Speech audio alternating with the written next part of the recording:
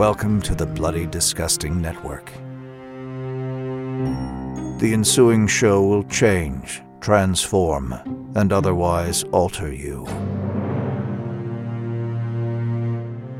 Good luck.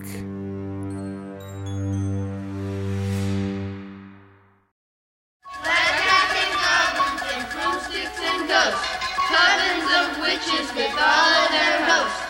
You may think they scare me, you're probably right. Black cats and goblins on Halloween night. Trick or treat! Happy Halloween, trick-or-treaters, dreamers, campers, and suspects. Welcome back to another episode of Halloweenies. I'm your host for today, Michael Myers Rothman, and well, we're done carving out the pumpkin that is Halloween Kills, available for streaming now via Peacock, mind you. We're still in Haddonfield, Illinois, where the mobs are mean, the streets aren't clean, and the system is completely broken, to borrow from our Yaz queen, Laurie Strode. Now, you'd think, at least given our 4-hour review, we'd be done with this small Midwestern town. No. Or hope. Or hope. At least until next year's Halloween ends, right? But look, we promised a full month in Haddonfield, and we are giving you a full month in Haddonfield. And tonight, we went trick-or-treating. We hit up all our favorite locales. We went to the Wallace House, the Doyle House, the Old Strode House, the Nelson House, the Carruthers House, because look, they're still around. And yes, even the Elam House. Elam, whatever. Of course, it wouldn't be a Halloween night if we didn't hit up Lampkin Lane, more specifically 45 Lampkin Lane, which is where we've gathered to answer all your incredible questions. Fortunately for us, we've managed to evade Haddonfield's finest surrounding the old Myers house, and we've gathered together in the former bedroom of Judith Myers, where apparently no one treats it like a crime scene, despite all the blood, the guts, and the bodies. But look, helping me eat all of this candy are my fellow Halloweenies. Folks, you know him as the host of the most, and he can certainly go toe-to-toe with Michael. And you could say he's got a tongue as wicked as the season of the witch. Mr. Gerber, send me a tweet. Yeah, this is Justin Gerber. Yes. I'm totally blanking on a great nickname for this episode. Justin Trick or Treats Gerber. I have a question for you. When is it announced in the series the address of the Myers house? It's not the first movie, right? I want to say it's maybe Halloween 6. Because they specifically say 45 Lincoln Lane in that. Okay. Although it could be in the novelization. I would have to look at it. Might be the novelization because like Farron's pulled a lot from the novelization, and I feel like they mentioned the address in there. But maybe we could ask our next Halloweenie. He's our Haddonfield historian, Mr. Caffrey. Are you there? This is Dan Dracula Caffrey. That's right. It's vampire season again. Even though we're still talking about Halloween, I could be wrong. But in Halloween 2, don't they mention the address? The original Halloween 2? Maybe they do because it's like on the when they're talking on the walkie-talkies. Yeah, I feel like I remember the police saying it, Deputy Hunt maybe, but I don't quote me on that. We'll have to check. I guarantee there's someone out there who knows this. So if you do, I'm sure the listeners now are losing their minds and being like, "What? You call yourself pros?" Well, look, if we do have a pro here. It's our next Halloweenie. He's taking a break from the Lost River Drive-In to talk to us tonight because he's got to head back to Lost River Drive-In. Who's our final Halloweenie tonight? This is Mikey and Moskowitz Vanderbilt coming at you from the south side of Chicago. Well, what do we got tonight playing at the Lost River Drive-In? The Windy City Double Feature Picture Show. My other podcast is hosting a double feature. We're recreating a double feature that came to Chicago in September of 1959 with Hammer's The Mummy, a quintessential Hammer film, and a little-seen vampire gunslinger tale, cheapy, I could say, Curse of the Undead. Oh. Well, I do love the Hammer adaptations. This year I've been celebrating Monstober with my girlfriend. Yes, you have. Sammy. And I've been learning a lot because I haven't really watched a lot of Hammer films, and I got to say, they're pretty good. They're not too bad. I like how dark they get, and depressing because they get a little drama in there. Well, look, we got a lot of tricks and treats to sort through, so why don't we begin? The first question from Nicholas Johnson. Justin, you want to read it? Nick asks, if you had to choose a mask from one of the later movies to replace the original shape mask, which one would you choose? So for me, you can't do 1981's Halloween 2. No. Because it's the same mask. Yeah. And you can't even do the Halloween Green movies because, again, it's technically supposed to be the same mask. So I'd have to say, I guess, Halloween: The Curse of Michael Myers. I agree. I think it's a creepier mask than the 5th movie, and I think it's creepier than the 4th one by far. So I always like the kind of, almost like a pursed smile in that Curse of Michael Myers mask. I always liked. Yeah, we talk about this all the time. If they had stuck with that mask for H2O, oh my god, it would have been a better movie. Yeah. I mean, that makes a huge difference. That mask makes a huge difference. So there you go. Well, it's weird because you look at the mask in H2O, and you wonder, did they? I've actually started wondering and put on my tinfoil hat. Did they make the mask that fucking stupid to convey the fact that it was an actual paramedic underneath or maybe, oh no, the paramedic comes later. Never mind. I destroyed that theory. The paramedic's the killer of the entire Well, hey, that would be more believable than what the fucking thing, that the bait and switch they do in Resurrection. God. Anyway, classic Caffrey. Yeah. Caffrey, if we're not using 1 or 2, because I actually had that caveat on there too, or that handicap there. Although I did allow Howlin' Green, but we're taking it off the menu. What are you picking? I picked Rob Zombie's Halloween, which is not my favorite Halloween movie by any chance, but or by any chance, by any stretch of the imagination. But I do like the mask in it. I remember that tweet he had around the time that was something like, Not since 1978 has the shape looked this good, which I think I agree with. I would comb back the hair a little bit. The hair is a little messy, but overall I like it. I like that you can't see his eyes in it. It feels close enough to the original mask while still offering something fucked up and gnarly. So it does. Gotta go with that. You know, you could have used the infamous quote from LL Cool J from H2O: "Comb your hair," he says to John Tate. They just tell Michael that. Yeah. Did you ever notice that his hair in that, the way Josh Hartnett looks and his haircut looks like the shape mask? Oh yeah, from like the second movie. Yeah, it's even cool. his eyes look the same. It's weird. Yeah, it's a weird thing. It's so odd. Vanderbilt, what mask are you choosing? So all the masks in the sequels are awful, and I was ready to go with you guys on the Halloween 6 Curse of Michael Myers mask, which I believe was designed by John Carl Buechler, or at least he was part of the team. And it's used briefly in H2O when Marion's getting killed. That's right. But I'm going to go with the fucking pumpkin mask from Halloween 3, The Curse of Michael Myers. Just have that on Halloween's head through all of the Halloween films. Yeah, that might figure into a question later on. Yeah. So let's see what we give there. There you go. That would be interesting. I have a similar answer for a question later on. So, yeah. Interesting. Well, hey, no spoilers, only tricks and treats. So we're going to keep them in the bag for now. I got to agree with Justin. I'm going with Curse of Michael Myers, although I did watch it last night, and there's a scene I watched the producer's cut last night, and there's a scene where Michael's just like leaning up against the wall where he's just kind of frozen. And I was like, mask doesn't look too good there.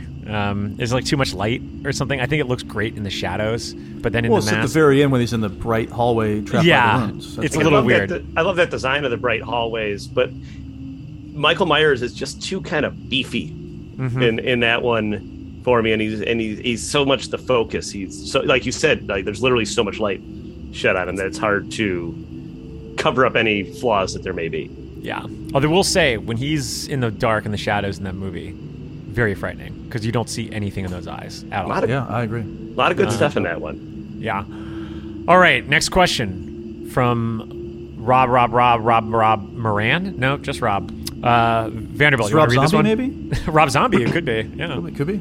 So Rob asks, I happen to enjoy Halloween quite a lot, but was less enthusiastic about it being a trilogy. Everybody had concerns about Halloween as a movie, but what are your concerns with Halloween Kills, Halloween Ends, not just as movies, but as a trilogy?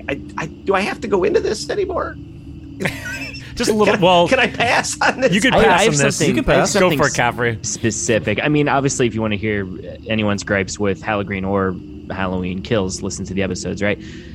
I had concerns about it being a trilogy from the beginning was because Michael Myers isn't going to die, right? I mean, that's kind of a given anyway, but still the more specific problem that comes with that after the ending of Halloween is, okay, well, I can believe he survived that night, but then how are we going to have people actually fight him and then survive the next night, which we, of course, saw. And the answer is throw all logic out the window, right? And once again, I'm a big fan of the window to Judith Meyer's room having some kind of metaphysical, possibly supernatural power. Where we're currently standing right now, so you better watch out. I know, yeah, seriously. Oh, yeah, that's right, yeah. Wait, you think that the window has an actual supernatural power? I thought that was just a psychological reference that they were making. Like he was just staring himself and he was already I don't crazy. know. I mean, or yes, interesting, I should say. That, but I think because it enchants the deputy in the beginning, Karen, and Michael. I mean, I don't think supernatural. That's a good point about the deputy. I didn't think about that. Yeah, like because I rewatched, having seen the movie 2 more times, these things come into your mind. I thought he was just trying to put himself into that place because he had just told the story about how he would stare out the window. You know, I don't think they're gonna do. You know, I don't think that with the third movie it's gonna be like when Donnie Darko stabs the mirror or something like that. You know, but I think because Karen sees the hallucination of little Michael, and I don't think it's going to get so explicit, but I feel like the window has some kind of power. I'm not saying it's going to be explained well or anything like that, but I think that's something they're playing around with. But anyway, my point being that the problem with it being a trilogy is you sort of run out of people to fight Michael Myers, and you run out of things to happen to Michael Myers unless you want to just have him be not immortal, but an insanely strong. I mean, pretty much immortal, I guess. Like all the shit he goes through in this movie, and I figured something like that would happen, and of course it did. So that's my specific issue with it being a trilogy. Justin, I mean, you know, you can always you have to take Letterboxd, Wikipedia, IMDb descriptions with a grain of salt, right? Because things can change, or sometimes people put that stuff in there that's not officially the true definition of whatever they're talking about. But if this movie specifically takes place in an explicit COVID world or post-COVID world, we talked about this ad nauseum. They have bungled any social statements they've wanted to make over the first 2 movies, whether you like the movies or not. Yeah. So I feel like that will just be an absolute nightmare to have to contend with and have to discuss. And the discourse around that, the forced discourse around that, by the way, will be just nauseating. Like I'm already anticipating it for less than a year from now. No, and I just don't. It's just not. And that, in addition to the fact that I honestly just don't like this run. Yeah. It's just not a world I want to revisit. Like I'm already ready to just kind of move on to something else, or just never do another Halloween movie again. Honestly, can we call it forced course? Forced course from now on. Forced course. Can we trademark that term? Disforce. We should have. I think I've never heard anybody else refer to it as Halloween but this podcast. I know. We should have done some type of a trademark on that too. We blew it. Yeah. No, what's funny about the discourse is that when I saw the second time that I saw with my wife and our friend Casey, neither of whom knew any of the discourse around the movie. I mean, Susan had heard me bitch about it a lot, but she didn't. You know, she's not like following. Isn't it wonderful talking to people who don't spend it's time on Twitter? It was actually really refreshing. I was also texting my brother-in-law who also hadn't been following any of that, and when I told them all about it, they were all just like, huh? Is that what the movie was going for? And I was like, that's what they're saying. And so it's both a blessing and a curse to know about that. Like, on one hand, I like being informed about that because it opens it to honest criticism. But for them, they were like, oh, I just had fun. I wasn't even thinking about anything socio-political with this movie because I actually true average audience goer. It was great. See, I tried to think about that on the rewatch on Friday, and it's still just like it's so hammered down with like what they're trying to say, like The Evil Dies Tonight. Like even just without the political context, it's just not a good script. You know, like I don't really ever get a sense that we're actually watching real characters, with the exception of like, you know, flashes of nuance, which is funny because I was all right. So to be transparent, like when I was starting this episode or thinking of what I was going to do for a monologue in the beginning, I was like, oh, wouldn't it be funny if I just redo what, you know, Tommy says at the bar to kick off this episode. So I looked up the script and I was like reading through the script, and surprisingly, like the script actually has a lot more nuance in terms of dialogue with like some of the characters. Like I feel like a lot of this stuff really was changed on set, which kind of goes into what David Gordon Green, how he shoots, you know, like when you look at like his comedies, a lot of it is just very like, all right, well, let's just try to get that take again and again. I mean, you can watch the bloopers for, you know, Eastbound and Down, some of the greatest things that you could ever YouTube, and it's just them trying to like get the thing again and again, and them improvising it sometimes. And I feel like maybe that kind of happened a little bit on set, but well, that works a lot better in comedy, but when you're talking about horror and suspense, it's all about editing and the tension, and you can't just let people go loose. It has to be like really much more about the director's vision. And I think I would have been more open-minded to a trilogy if we're, you know, going back to the question, if it didn't revolve around Laurie.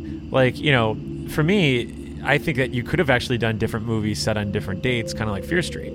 And I think I'd be more comfortable because I was already pretty wary of Laurie being in this. I remember us on the way to Riot Fest, that 2017, and us being like, oh, Jamie Lee Curtis is in this. All right, well, I guess my interest is a little lower now. But then, going into the first movie and knowing that, and then hearing about 2 more confirmed, it reminded me of like when you pay, it's like when you go to a really good restaurant or something like that has courses, right? And then the first course is just shit. It's like, I don't really want to stick around for the next courses. Like, it's just going to be like, really? Well, it's the same chef. I'm stuck here. I'm stuck here now. That's it. So that's kind of how I feel with this. So I don't know. I think you could have done the trilogy and done 3 different stories, and you honestly would have been paying homage to the anthology approach that Carpenter was trying to do years ago. But we're not in that alternate universe. We're in this one, and in this one, we have to ask another question from Colin Bartoldas. Caffrey, want to read this one? Absolutely. Do you think Halloween 3 would have been more warmly received if Dr. Loomis was investigating... Yeah, I cannot talk tonight. Sorry. My mouth's all gummed up with caramel apple. Dr. Loomis... Razor blades. Sweet. had to think of something quick. I'll start over. Do you think Halloween 3 would have been more warmly received if Dr. Loomis was investigating Silver Shamrock novelties instead of Tom Atkins? I love Atkins in the movie, me too. But I wonder if they were going to go down the anthology route, whether or not it would have made more sense to have a more direct connection to the first 2 films, even if Michael Myers didn't play a role. That's a good question. I think because at the time it was so poorly received, I think it would have been at least a little better received. I mean, there's no way it could have been worse received. You know what I mean? I don't know if it would have been a hit. I just don't know how big the interest was in the Halloween movies at that time. But I think it would have in the 80s been better received. What do y'all think, though? Well, that's just it. I don't know. When people talk about Halloween 3 being poorly received, they're really only looking at critical appraisal. Yeah. And critics didn't like any of these movies. So I am sure there are some... in fact, I know them. I know people who are a little bit older than me who saw Halloween 3 and enjoyed it at the time. My dad. Wait, how was the box office, though, for Halloween? I mean, the box office was poor. That's the thing. It's good. I'm looking here. It says budget $2.5 million. It made $14.4. I mean, not amazing. Yeah, but how much did Halloween 2 make? Exactly. That's true. Good point. Yeah, that's the problem is that you're dealing with like a box office phenomenon with Halloween. Yeah, Halloween 2 made almost $30 million, so almost twice as much as Halloween 3. So yeah, that makes sense. But I mean, I think having Loomis in there, I mean, it's fun to think about it now, but I don't think they would have even done it because they were totally distancing themselves away. And if you're looking at the mythology of the movie, Halloween is a movie in Halloween 3 because it's playing on the TV. Well, you just wouldn't have that scene. I guess, yeah. Or you keep it and then you really fucking confuse everyone. Yeah, why not, honestly? I think it would have been easier to market it, though. It would have been some cheesy marketing, like 1978, Dr. Samuel Loomis contended with evil, and now he has to, and now 5 years later he encounters a new, some cheesy like that, right? I mean, but, I'll market it that way. I'll tell you what. Now I'm picturing Donald Pleasance as a fuck machine in Halloween 3, and I've got the same thing here. I said I'd love to see him have a love affair with Ellie, the Ellie bot. It'd be pretty great. The Ellie bot, yeah, that's true. Skated 6 times. I think it would have been worse off. I just think that the movie will always be standalone. I don't really understand. I mean, we're going to get into it a little bit later on. I don't know why everyone's bending over backwards to make this part of like officially canon. Like it's like what Vanderbilt was saying. Like it's just it is what it is. Making it canon. Well, I know, but people like you look at critics and you look on Twitter and like everyone that are fans now, they're all just being like, how do we make this more a part of the thing? Like there was a that's actually interview. A question, isn't it? That it is, and that's what we'll talk about. But like I just think you just got to take it for what it is. It was a standalone movie. It was a project an experiment that didn't work, unfortunately. And that's that. It could have led to the fall of the Halloween franchise, almost like the fall of Troy. And that's to our next question. I'll read this one. Troy says, imagine you've been tasked to redesign Michael's look for an upcoming Halloween movie. You can keep the mask if you'd really like, but it's not required. No mechanic's jumpsuit, no black boots, and no butcher knife. Is this a Halloween movie, folks? What do you do? I mean, for me, I like the look of Halloween 4. I think we talked about this in the episode. That's my answer, Mike. Well, I just think if they kept it, it kind of would have been a little more in tone with like what the movie was setting out to do in the beginning. I mean, of course, that's dismissing the actual motive of the movie itself of bringing back Michael Myers. So I don't know what audiences would do in 1988 if they're like the return of Michael Myers and then it's just Bandage Man walking around. But I don't know. I really like that look. It's haunting as hell, even though we only get like one little glimpse of it in the diner. But I'm sorry, Justin, I didn't mean to no, piggyback. I'm just saying I agree with you. Go on. Yeah. Does anyone else have any other?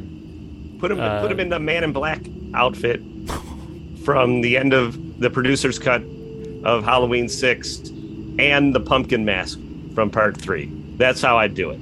Ooh, I thought cool. For a second, Mr. Halloween. I thought for a second you meant, much like your dress right now, Vanderbilt, Men in Black, like the movie Men in Black, and I'm just picturing Michael in a suit and him going, the difference between you and me, puts on a mask, I make this look good. I make this look good. For some reason, Tommy Lee Jones is in the movie too. I'll put a pin in it. That's the new meme. Hey, Tommy Lee Jones was in H2O, young Tommy Lee Jones. Am I right, everyone? Oh, yeah, that's... in the beginning, or wait, what do you mean? No, Josh Hartnett. Like when that came out, everyone was like, "Oh my god, this kid looks just like a young Tommy Lee Jones." Yeah, he really does actually. Yeah, that's what I remember hearing that. Said, yeah, was that your brother-in-law again talking about that? He's like, Dan, he's like, I don't know, new kid. Yeah, I was for U.S. Marshals.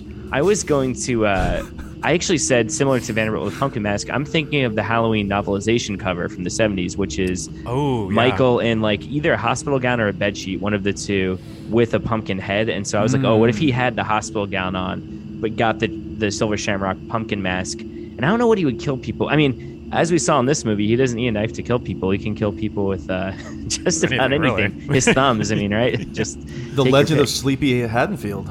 Yeah. Yeah, exactly. I mean, he'd have a hard time hiding in the shadows with like a bold white, hospital gown. Yeah, like, what's that guy over there? Nice ass, Michael.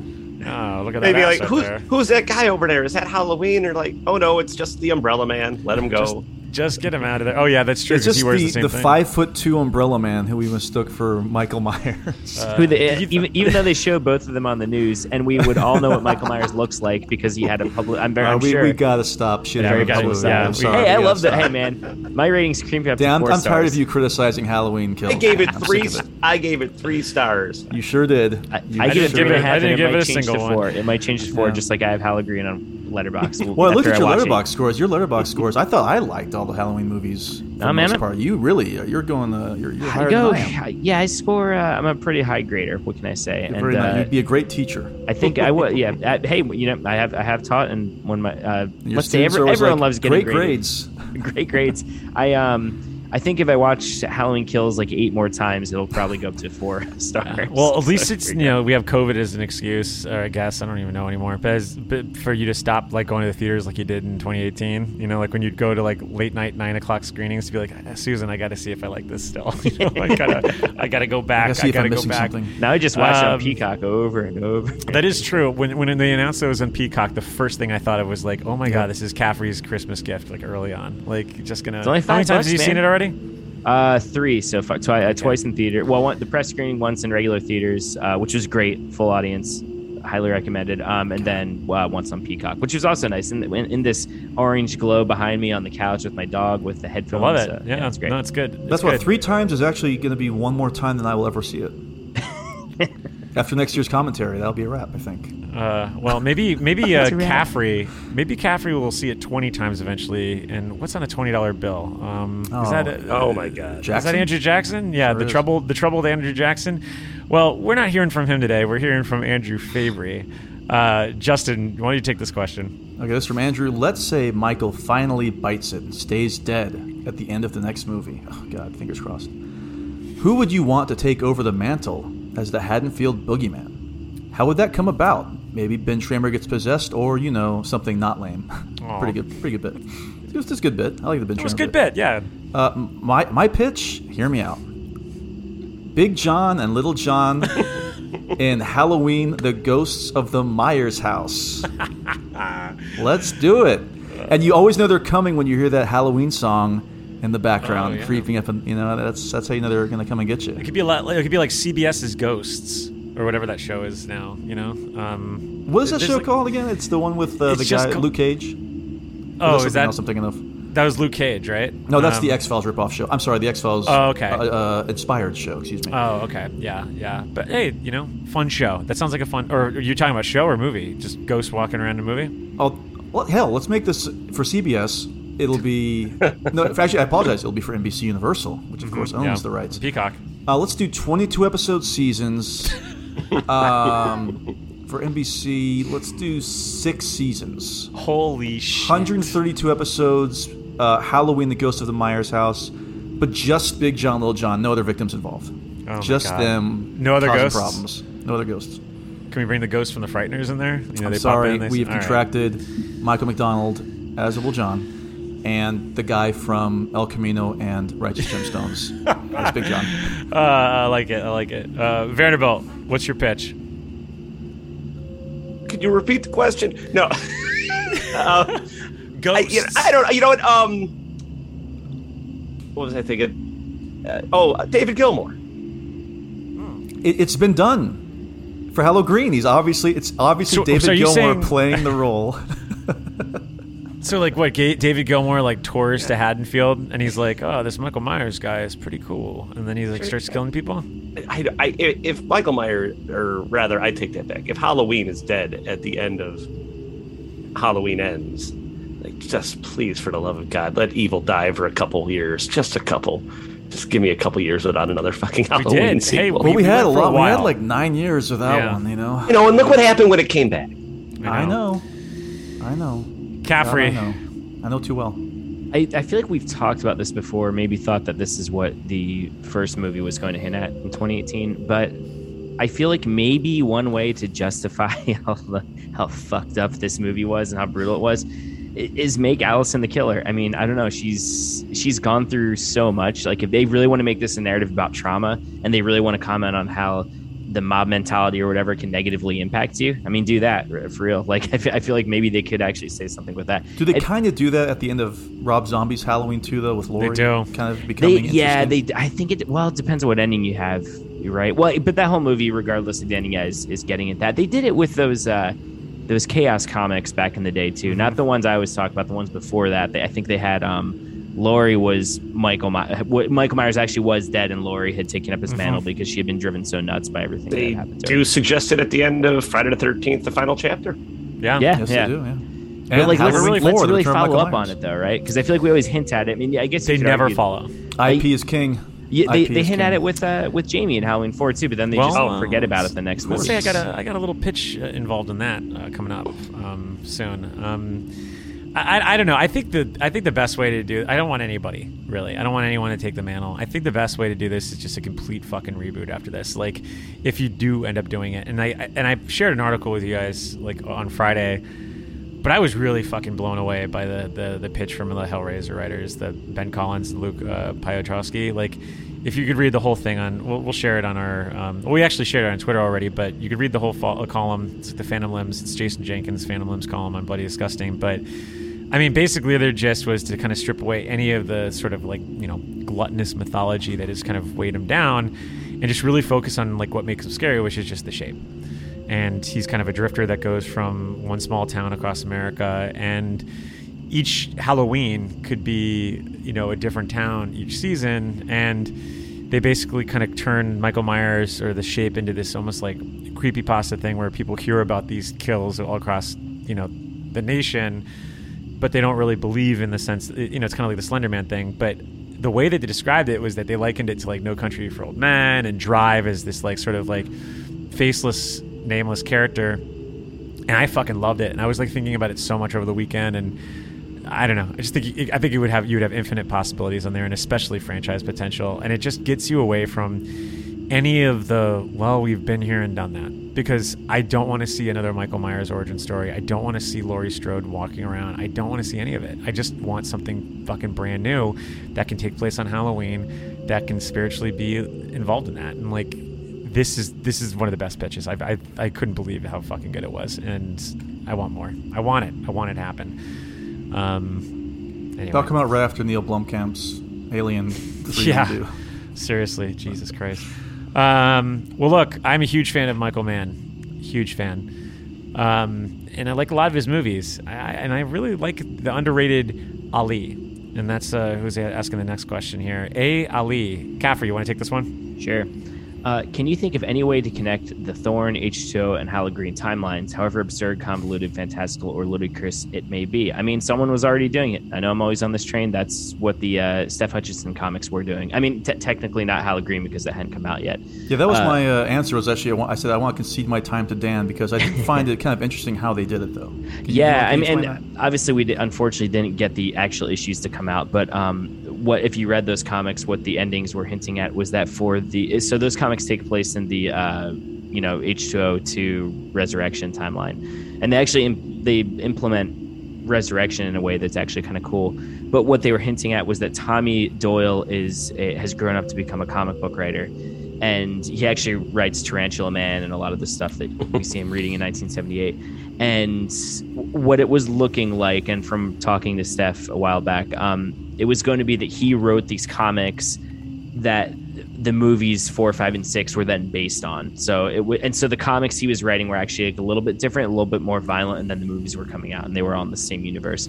And I don't know, it's funny because I feel like the multiverse thing is just not novel anymore, right? I wish it was, but it's not with Marvel and everything else that's coming out.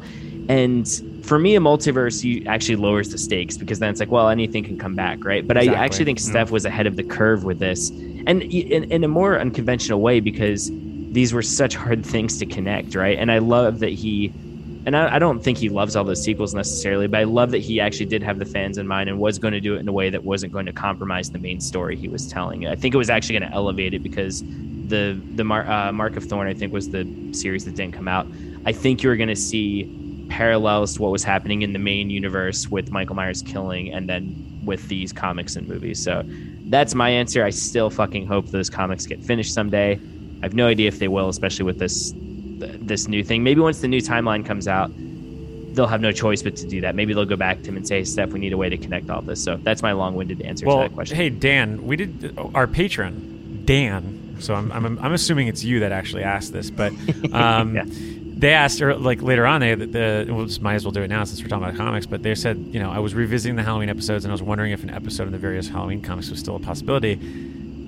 I think Dan is missing out on your interview from last year because you had a full interview with Stefan, right? I did, yeah. It was great. I mean, Steph's been no joke, like a hero of mine for a long time. And he reached out to me after I wrote this AV Club article about the comics years ago, which was just such a treat. And I don't know, I respect him so much. I think he builds worlds in a way that we always throw around this term world building with like the Marvel universe and whatever else.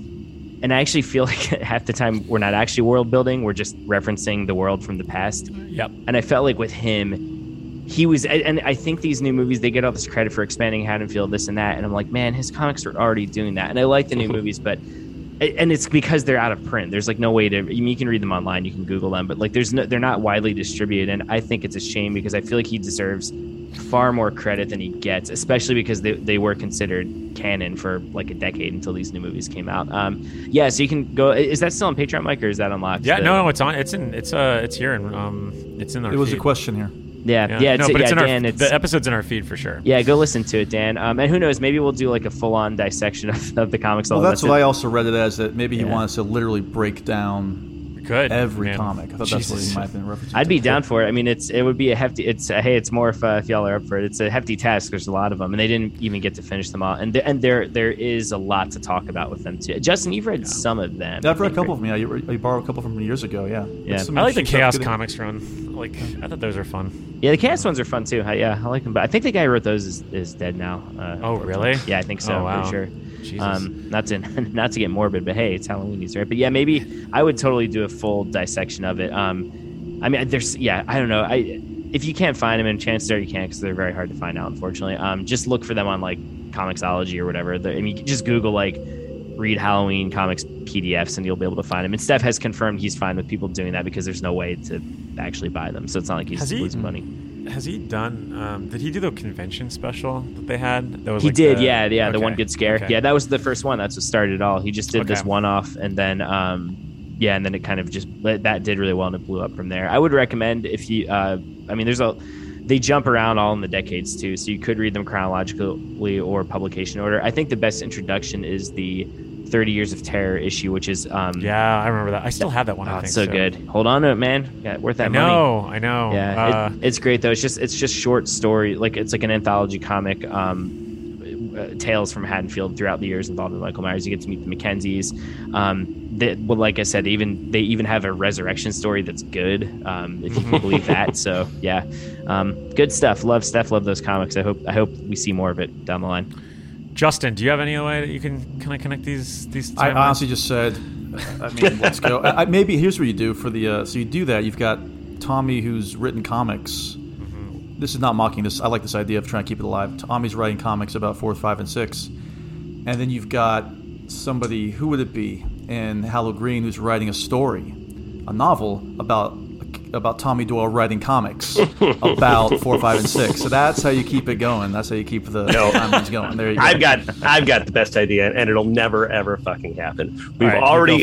We've already introduced mysticism, and I feel like maybe I was a little dismissive of the last question, so this kind of ties into what I think they should do the next time around. We've introduced mysticism into the franchise, especially with Part 6. Just have some kids open a portal and do Marvel, do the MCU, where we have several Halloweens in Haddonfield at one time, the one from Part 4, the one from Part 5, the one from Part 6. You have Tom Atkins in there. You have the masks from Halloween 3 that can turn kids' heads into snakes and just go all out weird and wild. Paging Finn Wolfhard. I know, yeah. You could do that, or what's another one that's like, yeah, I guess because of Stranger Things, like. Yeah, you wouldn't have to bring back. Jamie Lee Curtis again. You could. Oh, yeah. you have to. It'll be 3 you different. It'll be cropped hair like H2O, Jamie Lee Curtis. And yeah, well, I mean, I would love that if they could pull that off in some way. But I just think that would be cool and weird, and why not? So, back when I was, long before I met any of you, when I was alone in my Halloween fandom, I spent so many hours, especially just trying to get away from a lot of stuff, just writing random stories for Halloween. And I remember after Halloween H2O, this is before Resurrection came out, I was thinking, okay, well, if they never really fully acknowledged that 4 through 6 didn't happen. And so I became obsessed with the idea that you can connect them. And you don't have to bring back Michael either, because I didn't want to betray the ending of Halloween H2O. And I didn't even realize that a lot of it, what I was talking about, was very similar to the Halloween 4 script, and that, like, the more you talk about it, the boogeyman comes out. And so, because I had this idea of this, like, specter that would come through Haddonfield.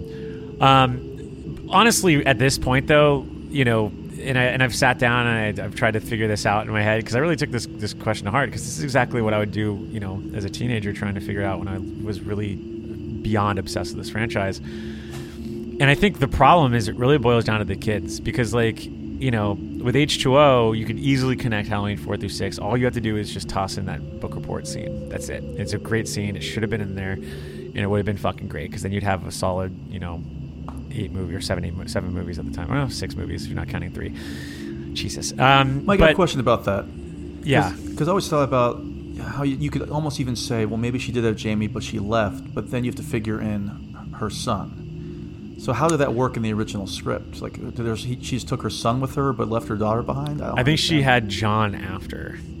So this would take place like in 2005, not really 20 years later. No. I think like in the script, it's supposed to be that John. I mean, because John would be younger than Jamie, I would imagine, because like by '98, he's only just starting high school. Jamie at that point, well, maybe it would be too close. Yeah, it's too close. What is he? Yeah. He turned 17 in H2O. Yeah. So that's 80. Yeah, he's like 2 or 3 years younger than. So it would have been 81. He would have been alive in Haddonfield.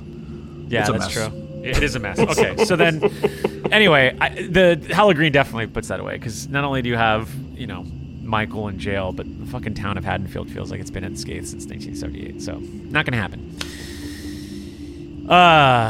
Paul, I hear a question, Paul. Vanderbilt, you got the keys. Ask Paul's question. Paul Jacoby. Oh, the Jacobys. Oh, yeah. Go back to Les Blondo's videotapes. Do you think it would be possible to tell a standalone Michael Myers /Shape Tale without any references to Haddonfield or the Strodes at this point? If so, what type of scenarios do you envision?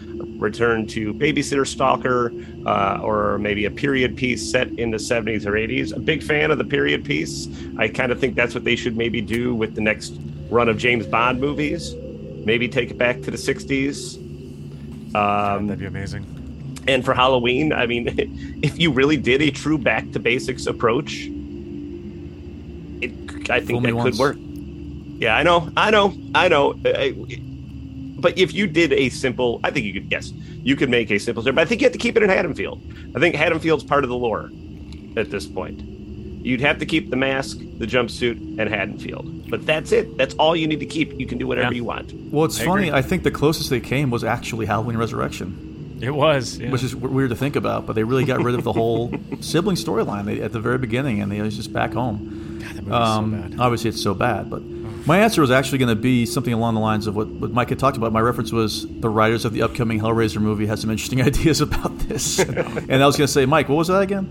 Because it was what you talked about with how you take exactly him out of Haddonfield. So that's an interesting idea. But again, I don't know if audiences would go for it. Honestly, I don't know. I just think that some people are afraid to take risks, especially big studios who are so afraid of taking risks especially if you don't have a big franchise like Marvel or DC or Fast and Furious.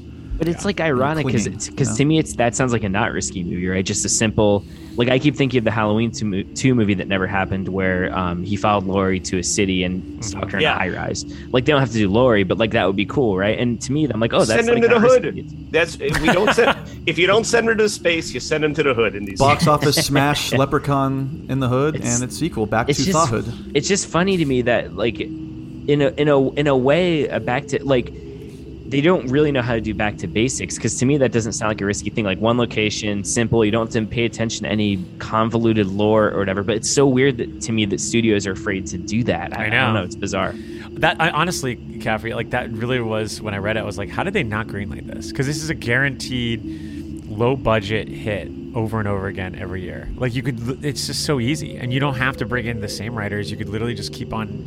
I mean, it's just an easy way to do IP and tell original stories if you think about it, but I don't know. I mean, for me, for this type of question, it kind of goes back what I've been, bemoaning since Halloween started, which is that when they announced Halloween Returns and then they initially canceled it, I did an op-ed piece about how, you need to go back to the original one. That's the only outlook we have right now is to just make a sequel to the original one. And my thing is that, you kind of pick up a few years in Haddonfield, so like around 1981 or 1982. And I've really thought this pitch out finally. I've talked about it, I've kind of hinted at it, but I really thought it out today. At this point, Michael Myers has become even more of an urban legend, and, because they never caught him. So you kind of take the neighborhood campfire tale from the original one and you build it up even more. And that's the mythology. It's not tangled in weeds. You don't have all these other things. It's just that he killed some people, he left. That's that. So it's a little more cerebral. So I kind of mixed that idea with like Monster Squad, E.T., Stranger Things, The Gate.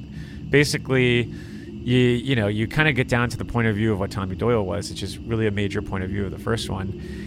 And you kind of have a bunch of latchkey kids hosting a big Halloween sleepover. And each one of them see the boogeyman throughout the day and then at night. And, they don't really have anyone to turn to because their parents aren't there because they're all latchkey kids.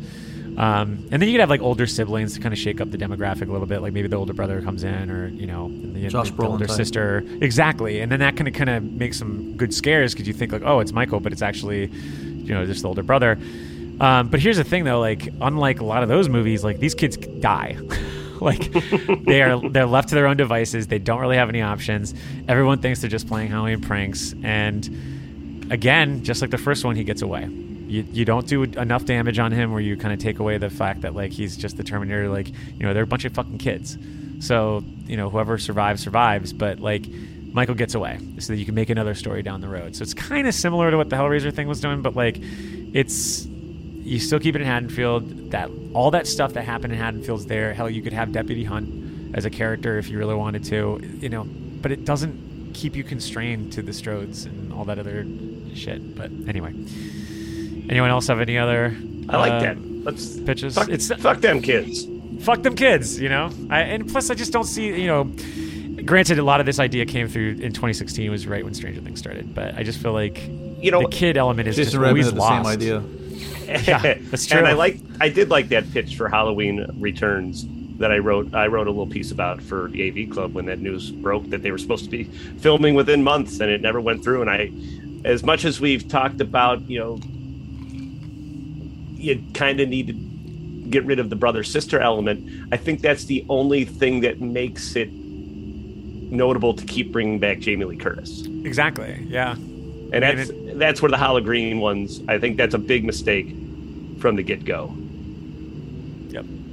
I'll never understand why they went through the whole rigmarole and have her be such a focus point.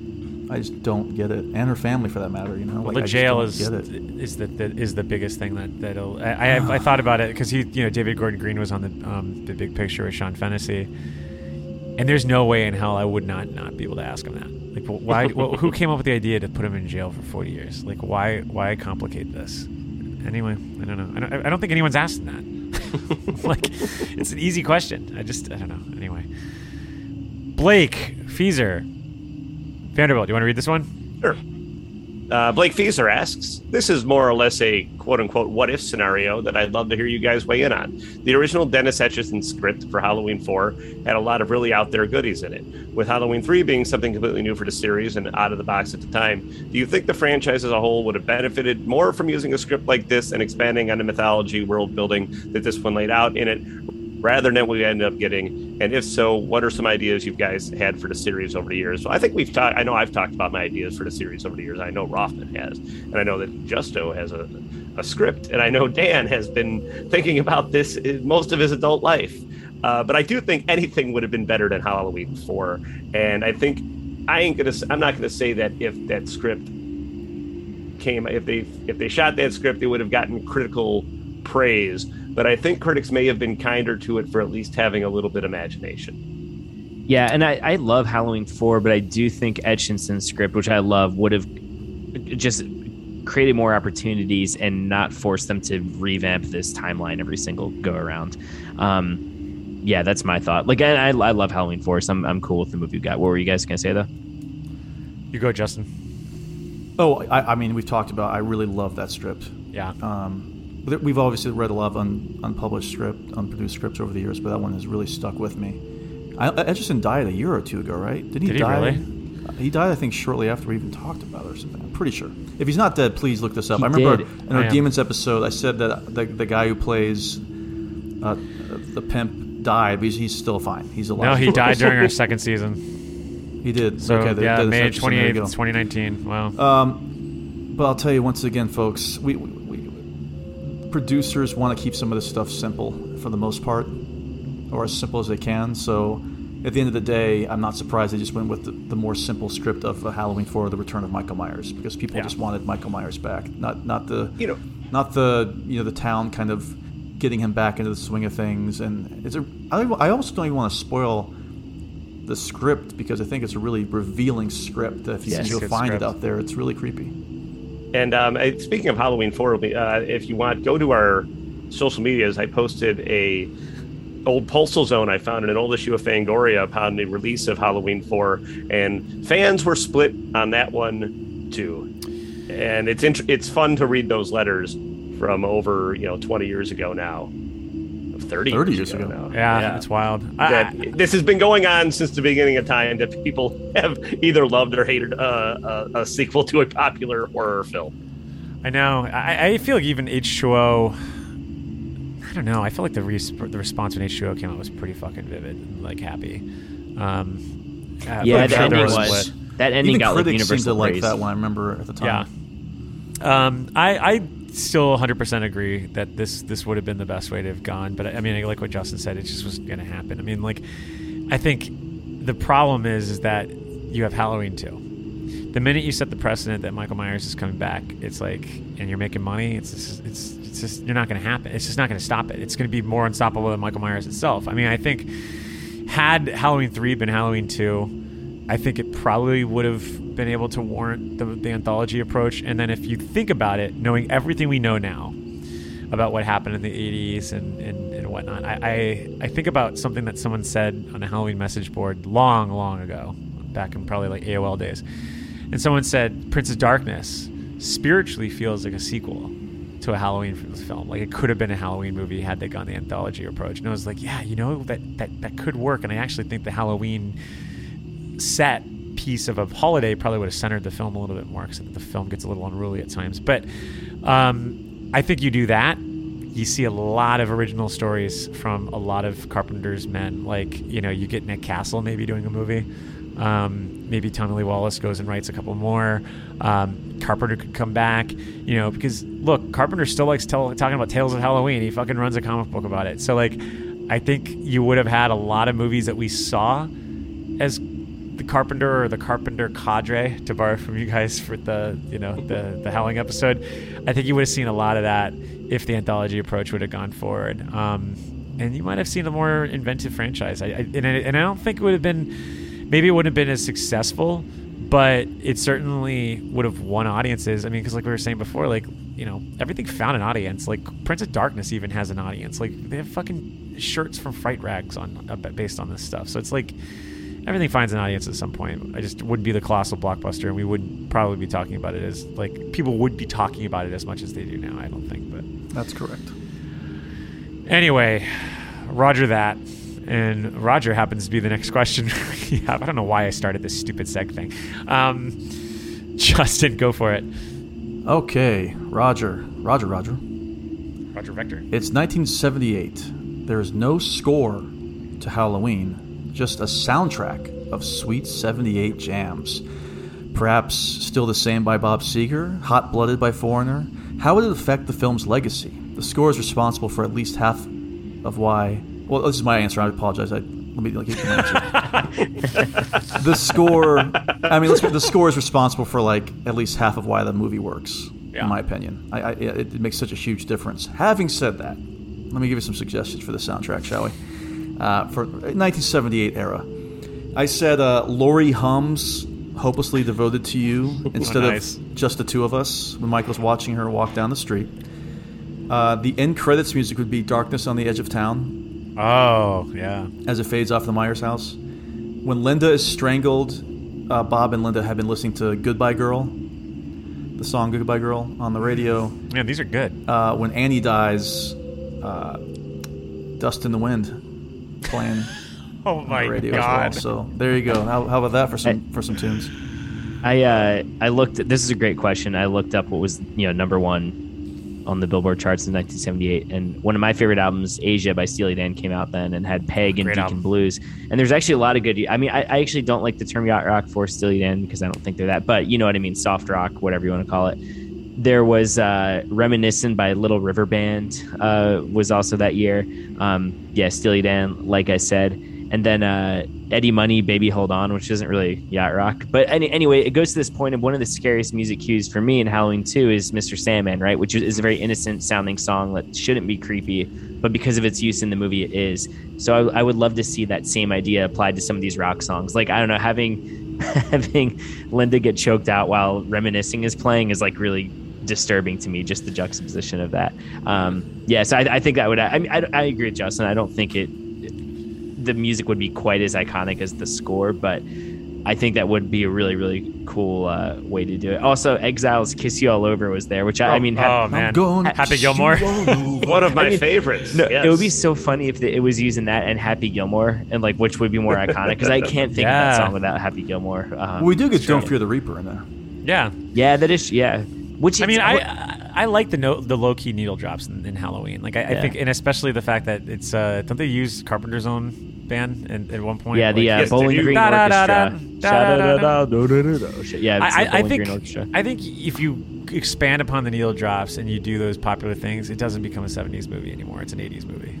Like it just, I just don't feel like 70s had that many needle drops like this. Anyway, Vanderbilt, you're the music man. Oh man, we go full on. It's Haddonfield, which is either in southern Illinois or western Illinois, and you do all 70s bar bands that were on the scene. Heaven Tonight by Cheap Trick, that album came out that year. I'm Leaving by Pez Band. Full Moon Turn My Head Around by Off Broadway, although I think that came out a few years later. Please be correct on this, because people hate it when songs are wrong. It's a Miracle by The Names, the other band out of Rockford. The Thumbs. I really like putting Kiss You All Over by Exile in there. And I think all these would be really cool, but you can't not have that score. Yeah. I can't believe you included Cheap Trick. If they ended... Ever heard the song Heaven Tonight? You ever heard Cheap Trick? Heaven Tonight is perfect for this movie. It'd be awesome. If they combined my favorite movie with my favorite musical artist, Bruce Springsteen, I would lose my fucking mind. And also the cover of Darkness on the Edge of Town was shot in Haddonfield, New Jersey, which is where Deborah Hill is from. Hell of a year for 78.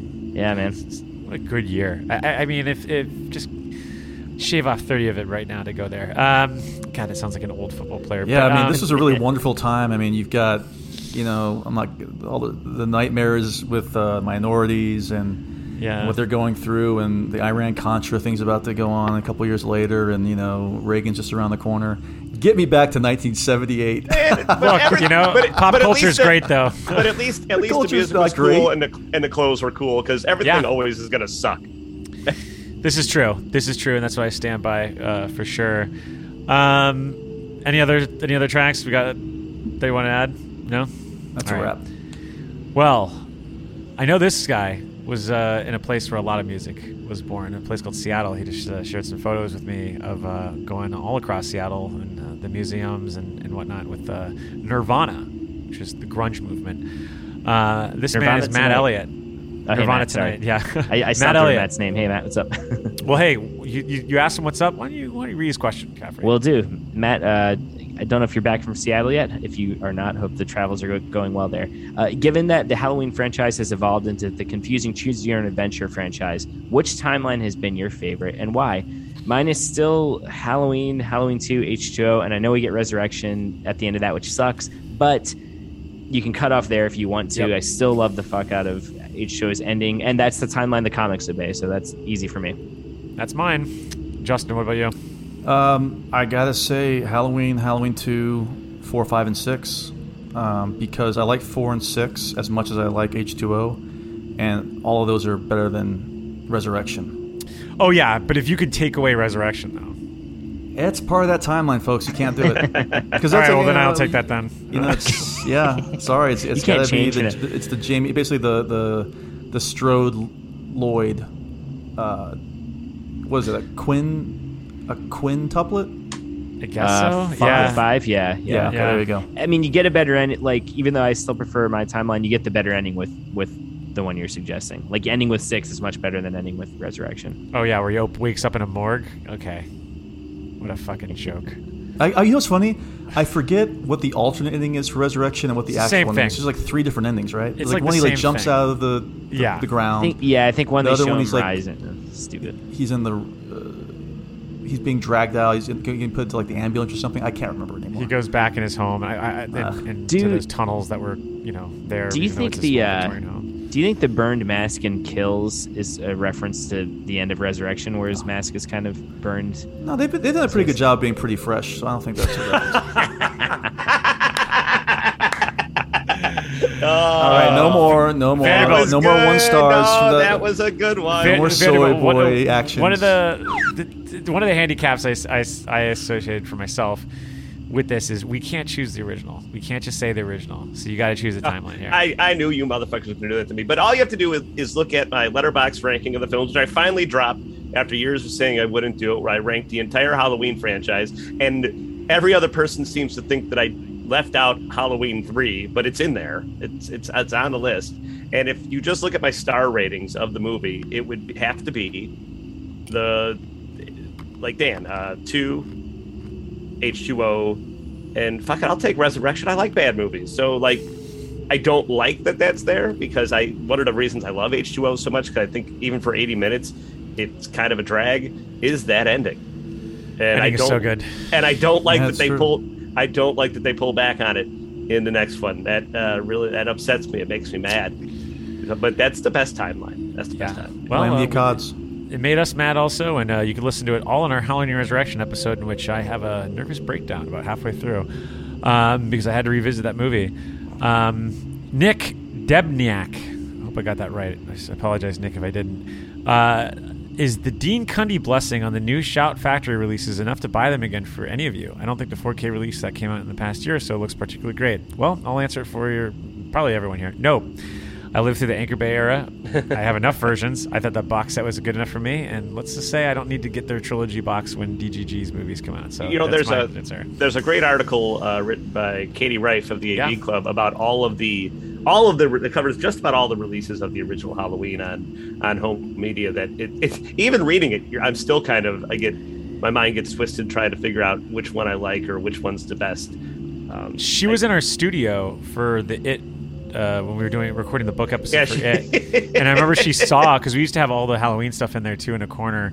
And I remember she pulled out one of the VHSs and was like studying it for a second. And then that piece came out and I was like, her mind was in the videotapes. But I still think too, I am with you guys. Like, I just don't need to see the movie in any different resolution or whatever. I mean, I grew up watching the fucking taped copy of it off of USA that started 5 minutes into that first lead scene, right? And then I had the Blockbuster VHS. But I love the one. Rothman, the box set's the one that you and Justin have. I think it's like the only time all of them, including the zombie ones, were in one place. And the packaging and the bonus features are amazing in that. I agree. Yeah. Check this out. I mean, I got these. Pulling this out. Like, do you remember these? The Anchor Bay. I had that, Mike. The double VHS orange tapes. With like the black cover. Yeah. I just want to know: is there one you guys feel is definitive? Honestly, I'm not talking about my Blu-ray collection. I'm not talking about special features. I'm talking about strictly the way the film is presented. Because there's a version that's a little more blue. Snob. I'm much more of an audio snob than I am a visual snob. Like, for instance, I didn't put the DVD in. I just streamed Halloween: The Return of Michael Myers on Shudder, and I thought it looked great. Because we're showing. I'm showing the 35th anniversary. Oh, toss that in the garbage edition. Is that a bad one? Awful. Really? No, I have no idea. I'm sure it looks fine. This one looks fine. Mike, I have this one. This one was amazing. I will say, this limited edition one is really good. And I did not want to get another one after this because I felt like, I remember when this came out and it hit Sam Goody or Suncoast, I think Suncoast, and I just thought this was the coolest fucking thing ever. And like, the features are still great. The only problem is that this doesn't have the commentary that I remember everyone bemoaning the fact that it didn't have the commentary from the Laserdisc you always talk about, Mike, which is that Laserdisc. There you go. That's the ultimate presentation. I think so. For everything. Yeah. 1978's Halloween. The only really important thing, and I don't think this would be an issue in 2021, but back in the day, as long as you didn't have a pan and scan version, because that actually does cut off a lot of the peripheral shots. That and the second one. Yeah. The second one especially. And so I mean, I don't know who's gonna find a pan and scan right now. I mean, I guess you could get the Blockbuster offered the pan and scan, right, Dan? Yes, because I didn't see a lot of those shots later. I have to double check, but in the box set there is the TV edit of Halloween 2, and I think it is the cropped version. Oh, that might be true. I don't think it's widescreen. I think it's the actual TV version, the pan and scan. God, it was so hard to see. I remember waiting every time it would show on AMC. I'd be like, "Is this it?" And then I'd be like, "Nope, not it." We good? Yeah, that's a whole other episode right there. Well, look, but we're showing the 35th anniversary edition at the Rock Island Public House on Halloween night. I'm still debating if I'm going to get there Halloween night or if I'm going to get there Friday for the costume contest. I think if I do Friday, you said that you're off. So. Well, Friday I'm off. So Friday, at least as of right now. So Friday I'll just be out there, hammering it up with you guys. Sweet. Well, let us know which version you decide. If you go for the Laserdisc one, that'd be pretty fucking cool. Just, Mike, all joking aside, just don't use the 36th anniversary 3K 3.2 Dolby surround sound. I think I have an Ultra Blu-ray edition. Oh, who knows? I've got the Uber Ultra Blu-ray version. You gotta get that one. That's the real difference. You said Blu-ray, and blue is the tone that's on the cover of a rental a Randy's Rec that we had. Paul Verhoeven. He did Total Recall. Wow. And in Total Recall, they say, going. get your ass to Mars. And we are going to get our ass to Mars because he has a question right now. Justin, read Mars's question. Mars? I was thinking maybe this is Nick Mars from Motley Crue. You think? Yeah, he's a huge fan. He's just chilling out. Or Chris Mars from The Replacements. Or maybe Chris Mars likes spooky stuff. Mars Volta. I first saw Halloween 4 through 6 when I was young enough to mix up the definition of niece with daughter. So I initially always thought that Micah was trying to kill his daughter.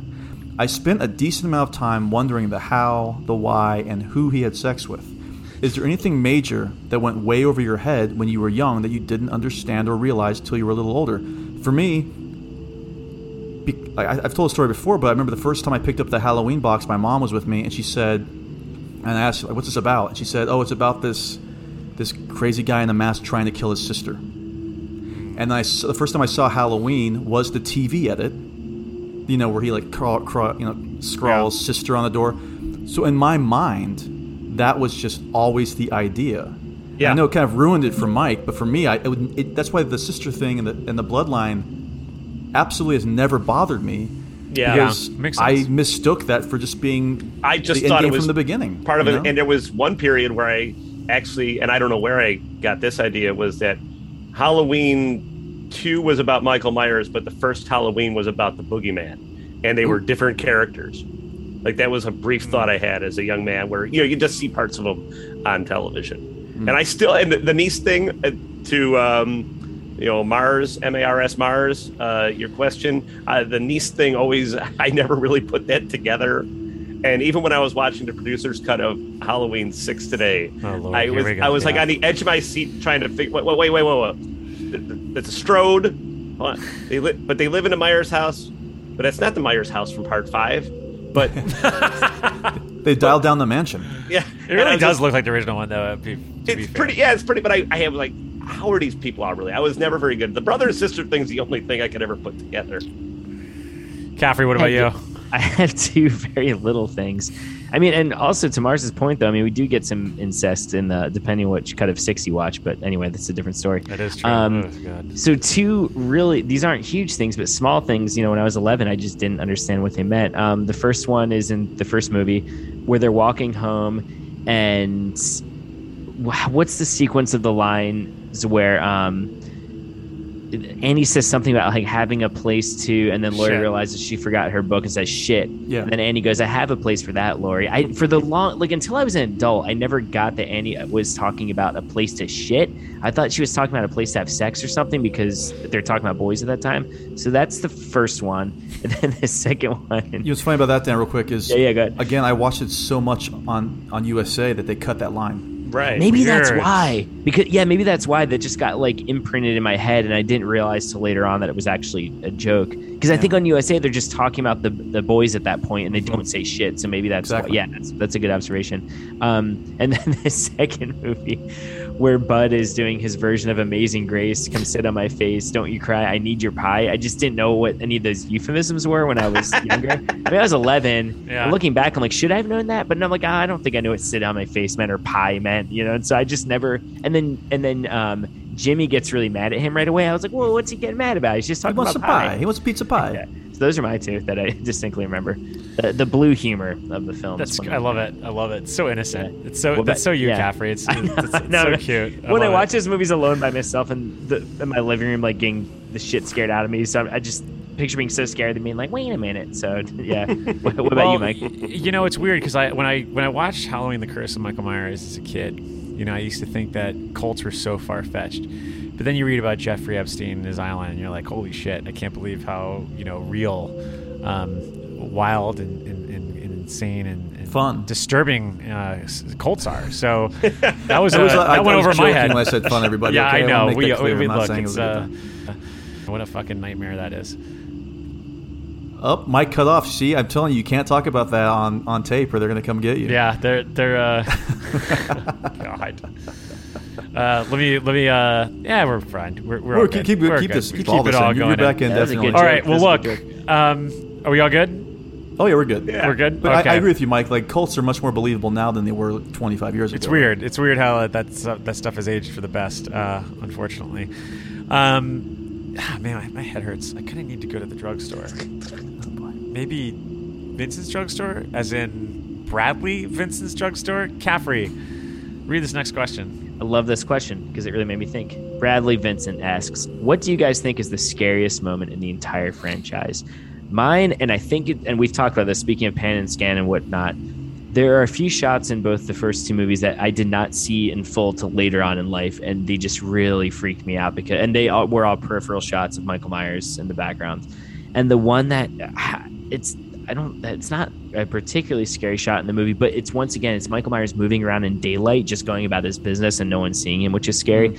It's when Loomis is waiting for Brackett in front of the hardware store, and Michael's parked, I think, down by the cemetery, and you see him pull up. You see the station wagon pull up, and Loomis has his back turned, and there's that moment of turn around, he's there. And in the letterbox version, you see Michael pull up. He like looks both ways, and he crosses, I think, Mission Street, whatever it is, in South Pasadena. And it's such an innocent moment. And now in the USA version I had when I was a kid, I just saw the car drive by really quick, which was also scary. But there was something about later in life going, oh no, he was slowly pulling up and probably getting a kick out of fucking with Loomis, right? Like, Michael saw Loomis. It was like, ooh, I'm going to drive right past him. And that really freaked me out because we get some insight into Michael Myers like playing pranks on people, which I think Vanderbilt was saying is a big part of his personality, his mythos. That's mine. It's the one that's always going to stick out to me. And I've been to that intersection and it still looks the same. And I just picture him doing that. And oof, yeah, very freaky. Yeah. I think that makes when you talk about Michael Myers being playful, it makes a lot of things in that first one make more sense. Oh, 100%. Why he does all the pomp and circumstance in displaying the ghost bodies. And the arranging. Yeah, it's like a Halloween prank, right? Which is really freaky. He's a troublemaker, like Woody Woodpecker. It's a whippersnapper. Woody Woodpecker. That's a Seinfeld ref. But Vanderbilt, what's the scariest scene, or what's the scariest moment for you? Easiest question I think we've ever had on this show for me, and that's when Laurie's trying to get into the house when Halloween's coming down the street to get her. Halloween, you used the title joke. I love this. We got to keep this going. Too many people enjoyed it. I can't stop doing it now. When he's coming after her and she's trying to get those keys unlocked, like not in a situation that perilous, maybe just like coming home and having to really use the bathroom. I have felt that. Oh God! Not being able to get the keys in the door. Oof, and honestly, on the flip side of that, when she's walking over to the house the first time, the kind of mirror images of each other. Yeah. Absolutely. That's a beautiful scene. I just love the atmosphere of it. Justin, I think it's simple. I think it's when Tommy looks out the window and just sees him standing there across the street. Yeah, that's yours too. Uh-huh. Yeah, I thought yours would be the trick-or-treaters pass by. It's my favorite shot in the whole franchise. I thought yours would be the laundry, Mike. I always thought that was the so that's right behind it. So I have it's a pretty good movie. There's a couple scenes there. There's a couple scenes. That image is one that always gets me. Because as I've said, I don't necessarily consider Halloween a scary movie to me anymore because it's just so comforting. I literally fell asleep to this movie for 10 years straight. So I just find it. I love being in this world, but that sequence and just putting yourself in Tommy's point of view is chilling.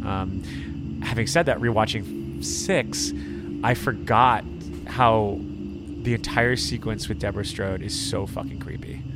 When she's alone in the house, the way that Joe Chappelle, our boy Joe Chappelle, the way he does peripheral horror in that, where he's always blurry in the background, is so creepy, and he's standing pretty close to her too. She sees him there too, right? She turns around and eventually sees him. Then just right, we don't see her seeing him. It's kind of like eventually she does. Yes, creepy. It never comes into focus for us until he has got the axe. Yeah, oof, it's fucking merciless. That was the first GIF I ever saw. Was Michael using the? I remember that was in the TV trailer. Was that of him holding the axe and swinging it and saying "Curse of Michael Myers" or whatever it was.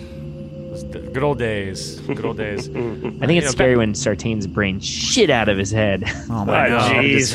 He has to be under the tarp. Does he live or does he kill? I will say that might be the first Sartain reference in this episode. Yeah, that's really crazy. Wow. I was trying to hold back on it because a lot of people just don't think it's that funny. Who are these people? Yeah, I know. Get out of here. One guy on Twitter. Oh wow! If we go by what one person says about anything, then we're in a lot of trouble. Trust us. We should have stopped doing this 5 years ago. There are a lot of clowns in the Halloween franchise, but let's just say Sartain's the biggest one. He doesn't even have to wear a mask. So, jeez. Anyway, Vanderbilt, take the next question from Angela. Okay, Angela Noyola. Green's Halloween trilogy is said to be a contained story contained in the garbage can. That was me. I added that. Although there will be a time lapse between kills and ends, do you think this time lapse will provide a springboard for future Halloween 3-esque films? And do you think today's horror cinephile are more receptive to the concept of films without Michael Myers than they were in 1982. I'd like to say yes, but I think a lot of people would be bent out of shape about it. Honest to God. I mean, honestly, I want Michael Myers in my Halloween movie. Yeah, I know we keep. I'm honestly the same. If we're being honest, look, horror Twitter and cult audiences would welcome Silver Shamrock, but like I said earlier, cash and IP is king. So Michael Myers will always be around as long as there are Halloween movies. As long as there are movies with Halloween in the title, Michael Myers will be involved. I could see Blumhouse doing. We've seen this with The Conjuring spinning off and Annabelle and all this stuff. I could see them not calling it Halloween, but just honestly calling it Silver Shamrock. I could see people going to that. But if that has that word Halloween, guys, you said, my fucking I agree. back door just opened. Wait, really? Ooh. Do you need to go check it or? Go check it. I'm sure it's the fictional Michael Myers back there. Yeah. It's Halloween. That was so fucking creepy. Halloween's in the You house. probably didn't latch it all the way, and the wind probably blew. Is Sammy home or? Just keep this as part of the show. Is this host part 2? I Yeah, hope I was just thinking that. I hope Halloween doesn't get him. To be fair, I heard, no joke, 5 minutes ago I heard it sounded like my TV was going off or going on, but I was like, why would it take an hour and 15 minutes for that to happen? So I'm not sure what's going on. It just sounded like someone was walking in, and I was like, wait, is Sammy going in the back? And then I look over, and there's just nothing. It was just the door open. It's That is creepy. I've had that happen a few times. It was Jason Blum saying, how dare you mention doing it. Okay. Yeah. Well, all of a sudden that noise from Halloween 2 is going to go, and he's going to come and stab me. You hear the ambulance. We'll have video. We'll have footage of it. That will be true. It'll be like Halloween Resurrection. I'll send it to the prosecutors. Yeah. Oh my God! I don't even have a transition for this. I'm scared. What to say to say the least. Are we good with this question? Or yeah. Okay. Let's go to Jaden. Jaden Hartfield. He asks, if given the opportunity to name a Halloween film, what would you name it? Example, instead of Halloween Kills, it could be called Sam Hain, A Halloween Story. I got this to mean an existing Halloween movie that we're retitling. That's what I got. Yeah, same here. Then allow me to take the first one, and we will call Halloween Sartain, A Halloween Story. I like it. Say that. Done. I love it. Done. I would change. I know it hasn't come out yet. I would change the name of Halloween Ends because that's not going to be accurate, and I would change it to Halloween Eternal, and that way we just accept that Halloween movies are going to come out for the rest of all time. Halloween Forever. Or Halloween Forever. I bet. Well, there's Batman Eternal, the comic also.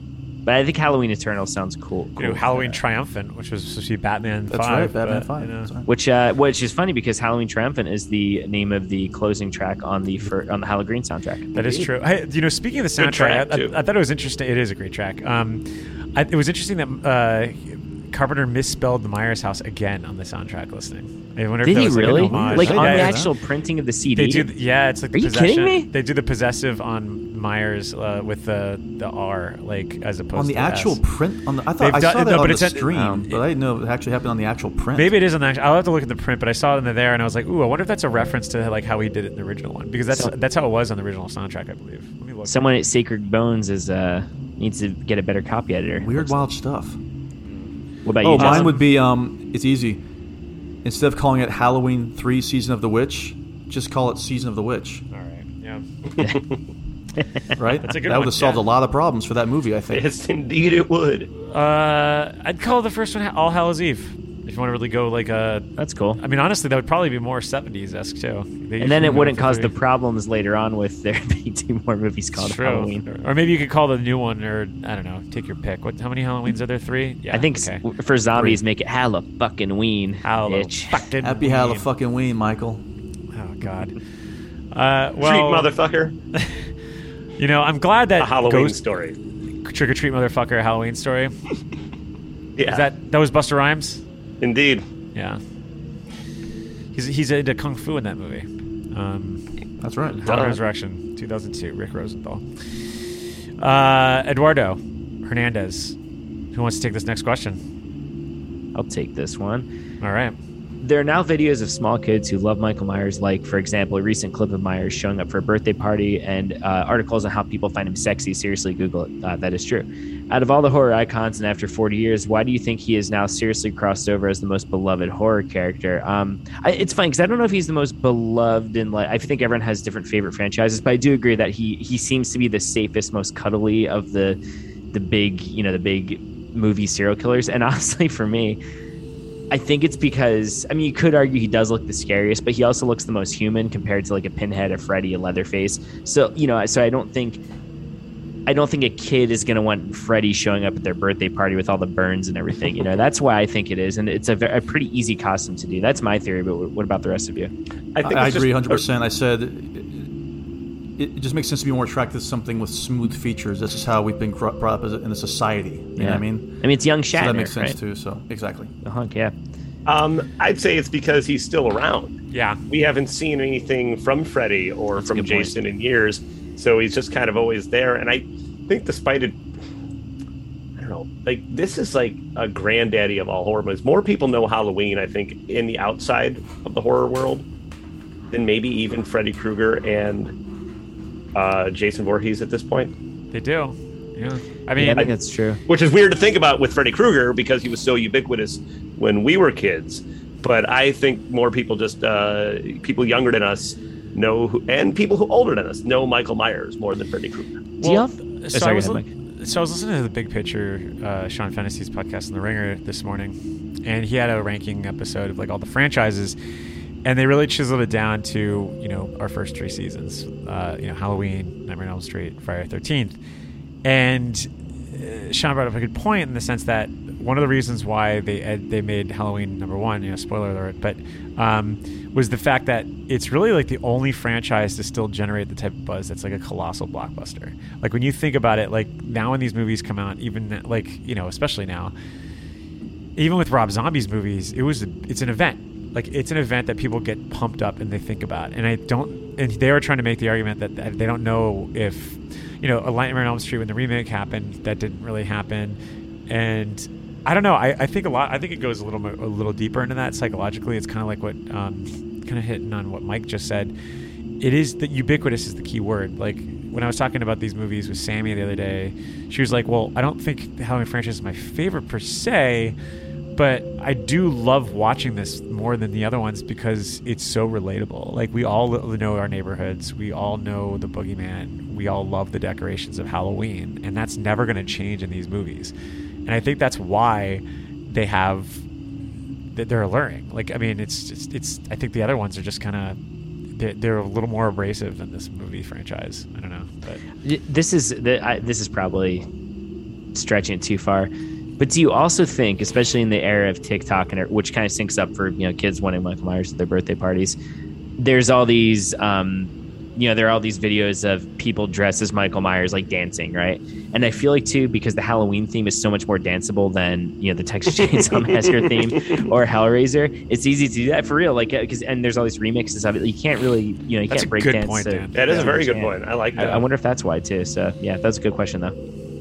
Well, all right, I got a boogie. I got to get up to the drive-in. The Lost River Drive-In. Lost River Drive-In, but it was a pleasure shooting the shit with all my fellow Halloweenies. It was great to hear from you, as always, and thanks for answering all those cues, Vandy. And we'll obviously all stay on to answer the rest of them. Be well. All right, Rob Taylor. Justin, you want to read this one? Oh, I'll take this one. Here, let me find it real quick. Sorry, I'm just pulling it up. Okay, Rob Taylor was wondering, what do you guys think of my Halloween 3 theory? So I'm just going to read the whole thing.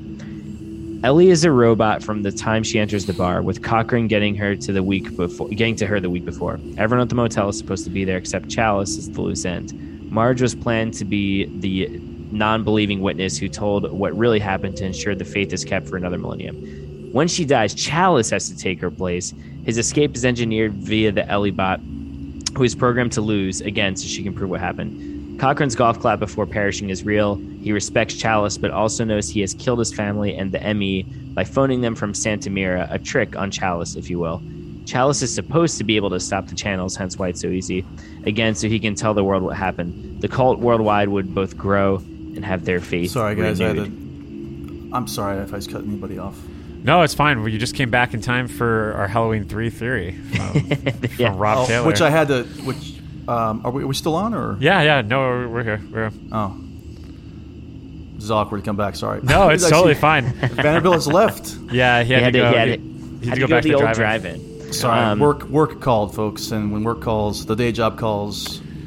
You gotta put out the fires. He's much like Jimmy and Bud in Halloween 2. I'll say much like the firefighters who tried to put out the fire in Halloween Kills. I was trying to put a fire at work, so I think I succeeded. Unlike the firefighters in Halloween. I was going to Kills. say, yeah. I hope you didn't get a buzzsaw or whatever. No. I'll be putting a buzzsaw to somebody tomorrow when I get back into the office. Watch out! Spicy. We got a Michael Myers I'll be the over Michael there. Myers style. Okay. Here's my take, Dan, on this. I think it's a hell of a take. Yeah, I do like it. I do. Here's why I think it actually works. Because Stacey Nelkin is a robot in the movie throughout the whole fucking film. Like, not once in that whole film do I ever think that's like a human being. Like, she just so. I just never. I mean, she's the weakest link in that movie, but like, it would actually almost add more depth if they said, "Oh yeah, no, it was supposed to be that she was a robot from the very beginning." Like, is it kind of like do you think it's like the Blade Runner question in the first one? Yeah, I like that idea a lot. I think it makes the movie more interesting. I don't think that's the intent, but I think it's a cool take. I actually consider that when I watch it over and over again. I do too. It's always funny with these because I was Twitter messaging with one of our listeners, Dara, the other day too, and she was offering up theories about the ending of Halloween Kills, and I love all these theories and I have them myself too. But it's funny because I just don't think the filmmakers think that deeply. It's not to insult them. It's just also too, I mean, a lot goes into making a movie. And I feel like when you're on set shooting those things, so much of it is just driven by logistics and time and schedule. Unless you're Stanley Kubrick or someone, and especially when it comes to horror movies, I just don't think there's time to think that profoundly about that stuff. And that's not an insult. It's my favorite genre. But maybe if it's like an Ari Aster movie or something like that, I could buy it. But yeah, that's my idea. Yeah, there's absolutely no fucking way Tommy Lee Wallace thought about that. There's just no way. Yeah. And I love that movie, but yeah, I don't think so either. I would agree. I mean, I don't. I do. It's like you said. I kind of love watching movies over and over again because then we come up with our own theories, and we've done this several times on this podcast. Not just this episode, but just over the years, we've said, "Oh, well, maybe this means that," and chances are, like you said, no. It's either a cash grab or they're just trying to get a movie made. You know what I mean? But it's fun. I like the depths of this answer, though. They really have thought this out. Which again, John Carpenter. You can't say that. I'll put it this way: Rob did not write this answer by cracking open a six-pack. No. You know what I mean? That's true. No, that's very like Mr. Carpenter for Halloween 2. Yeah. Matthew DeLuna. Great question here. I love this question. It's a shame that Vanderbilt missed this question, but where would Martin Scorsese's classic film, The Irishman, rank amongst the other films in the Halloween franchise? I'd bet it at least beats out the Rob Zombie films and Resurrection and Revenge. Love you guys. Keep up the great work. Hey, Matt. Love you too. Gotta say, you're right. I think they do beat out the zombie films and Resurrection and Revenge. For me, I'd slot it right underneath Halloween, Halloween 3, and Halloween 2. What about you, Justin? I think that the only Halloween movies, as much as we joke about The Irishman, right? The only Halloween movies better than Martin Scorsese's Oscar-nominated 2019? 2019, yeah, film? Believe it or not. It feels like it was 85 years ago. The Irishman are 1978's Halloween and 1981's Halloween 2, which both accomplish what they set out to do, in my humble opinion, better than The Irishman. But The Irishman is better than the other 10 entries. Yeah. Easily. Well, it's fair. It's kind of funny. Not necessarily easily, but is better than the other 10 entries for me. It's funny that this question came after our last question because we just talked about, filmmakers rarely think about these things unless you are Martin Scorsese or exactly. Maybe not in every single movie of his, but Martin Scorsese, regardless of how you feel about The Irishman, he is thinking about what that movie is saying and how he is saying it and theme and all that good stuff. So I agree. I'm with you. I mean, I think we all have 2 or 3 movies ahead of The Irishman. For me, it's Halloween 2, and I would put H2O above it because I love H2O. And hey, H2O and Irishman both have some questionable computer effects. So there we go. True. I am blown away that I hold The Irishman up to a higher esteem than the Halloween movies than you, Dan. I love The Irishman. I do. Well, I forgot. As I mentioned earlier, though, you love the Halloween movies that much. I do. I think I had The Irishman above all the Friday movies, which I stand by because I love the Friday movies, but not like I love the Halloween movies. But those are the only 3 I would put above. I would still say hot take. The Irishman is better than the majority of the Halloween films. Yeah, I would agree. Yeah, but there's some right below there that I still think Halloween 4 is an excellent movie. Halloween 3, obviously. So yeah, there's some that I think are good contenders for it. But yeah, it would be my Halloween rankings are Halloween 2, Halloween H2O, The Irishman, and then all the rest of them. Yeah, I am a little delusional. I probably belong in Smith's Grove Sanitarium for saying that Halloween 3 is better than The Irishman. But no. They're both Irish. I don't think it's that much better. If I'm being honest with you. That is true. I mean, my problem with it is like I watched The Irishman so many times, and we talked about this on our commentary track. I always forget that we actually did a commentary track for The Irishman. It's fucking unreal. Half of a Saturday or Sunday. We're gonna have to do it. You know, we should just do every April Fools. We have to do a new commentary for The Irishman. That actually is that's pretty funny. That's a blast. That's pretty funny. I'll bring my spoken and I sit there at halfway point being like, oh, I ate too much. You could call Halloween 3 The Irishman. It's just about the villain. You could. Yeah. That totally. God, that's a bit. That I have to write that down. That's got to be something we do there with Connell Cochran. All right, take Mike's question, Caffrey. Okay, so this is from Michael Fleckenstein. Halloween 6 tries mightily to tie up the loose ends of 4 and 5, but it's hard to argue that 5 didn't take the franchise off of a cliff simply because it wouldn't commit to either playing it straight or going the farcical route, a la the 6th Friday. Is there any chance that 5 would have been more successful had it chosen either of those paths with a straightforward plot minus the zany musical cues, gone full-blown satire, or is it irredeemable beyond all repair? I don't think any of us love 5 on this podcast. I feel like I do defend it because I think there are some really good sequences. Honestly, I don't think this would completely fix the movie by a long shot. That being said, if you just took the music out from underneath the cop scenes and changed some of the goofy music when the girls are kind of playing around in front of the kids' hospital, I think right there that makes the movie infinitely better. Just tonally, I think if you just get rid of some of that goofiness, once again, doesn't quite work. I don't know. Maybe you get rid of Michael being reanimated by that hermit and everything, because that's silly too. Maybe he just shows up again. Okay, I have a. How about somebody named Dr. Death? Oh yeah, I watched that. I watched that at Halloween Horror Nights. I think. Unreal. I will say this. We've talked about this all the time. We always have that one movie of every franchise. We can't figure out why we hate it so much every year. And again, I have reached that point in that time of the year where I cannot pinpoint exactly why I hate Halloween 5. And I got to rewatch it again for like the 80th time. I always forget. And I'm sure I'll hate it again. Watch it with the Joe Bob commentary. It's like Memento. I've got to like put like a tattoo, like a reverse tattoo on my arm. So every time I forget, I just go to the window or the mirror and just take a look and say, okay, that's why I don't like it. That's why I don't like it. That's why I don't like it. What's her name? I know Tina? The cops is dumb. The cops are dumb. And I know the hermit thing's dumb. And I know some stuff is dumb. But I'm like, but I'm so much more forgiving about other things, aren't I? But then, of course, I'll watch it and say, no, this is actually really, really bad. So I think the problem is I'm looking forward to it. There's a couple. The problem is it has some good elements of it. Like Daniel Harris is really good in the movie. I would say there are at least a handful of actually very scary scenes in the movie. And I think it just tricks you because they're part. It's kind of like Mike's relationship with The Walking Dead, a little, right? I don't know. Yeah. Although maybe that's improved for you, Mike. Where they give you just enough to keep hanging on a little bit. Yes. I don't know, Mike. What do you think? Well, especially when you were like binging it, it was enough for me to go right in and keep going. Like when it was week to week for Walking Dead, I was like, all right, I'm done. Here's the thing. I actually thought a lot about this too. I went on a walk today after reading these questions. I said, you know what? I'm gonna Lawrence Kasdan this, and I'm just gonna keep walking and thinking about all these ideas. And here's what I came up with 5. Because you're right, Justin. It is a movie that for me falls apart right after Rachel leaves, because all of a sudden you're like, oh no, like who do we have to lean on here? Because Loomis has lost his mind. Tina sucks. The teens are like awful, and they try to do the Deborah Hill thing where it's like it's natural. They're talking in a field, and we're walking in circles around them, and Myers is in the background for some reason. It's all over the place. So you really don't have any steady footing to ever really fall back on in that movie.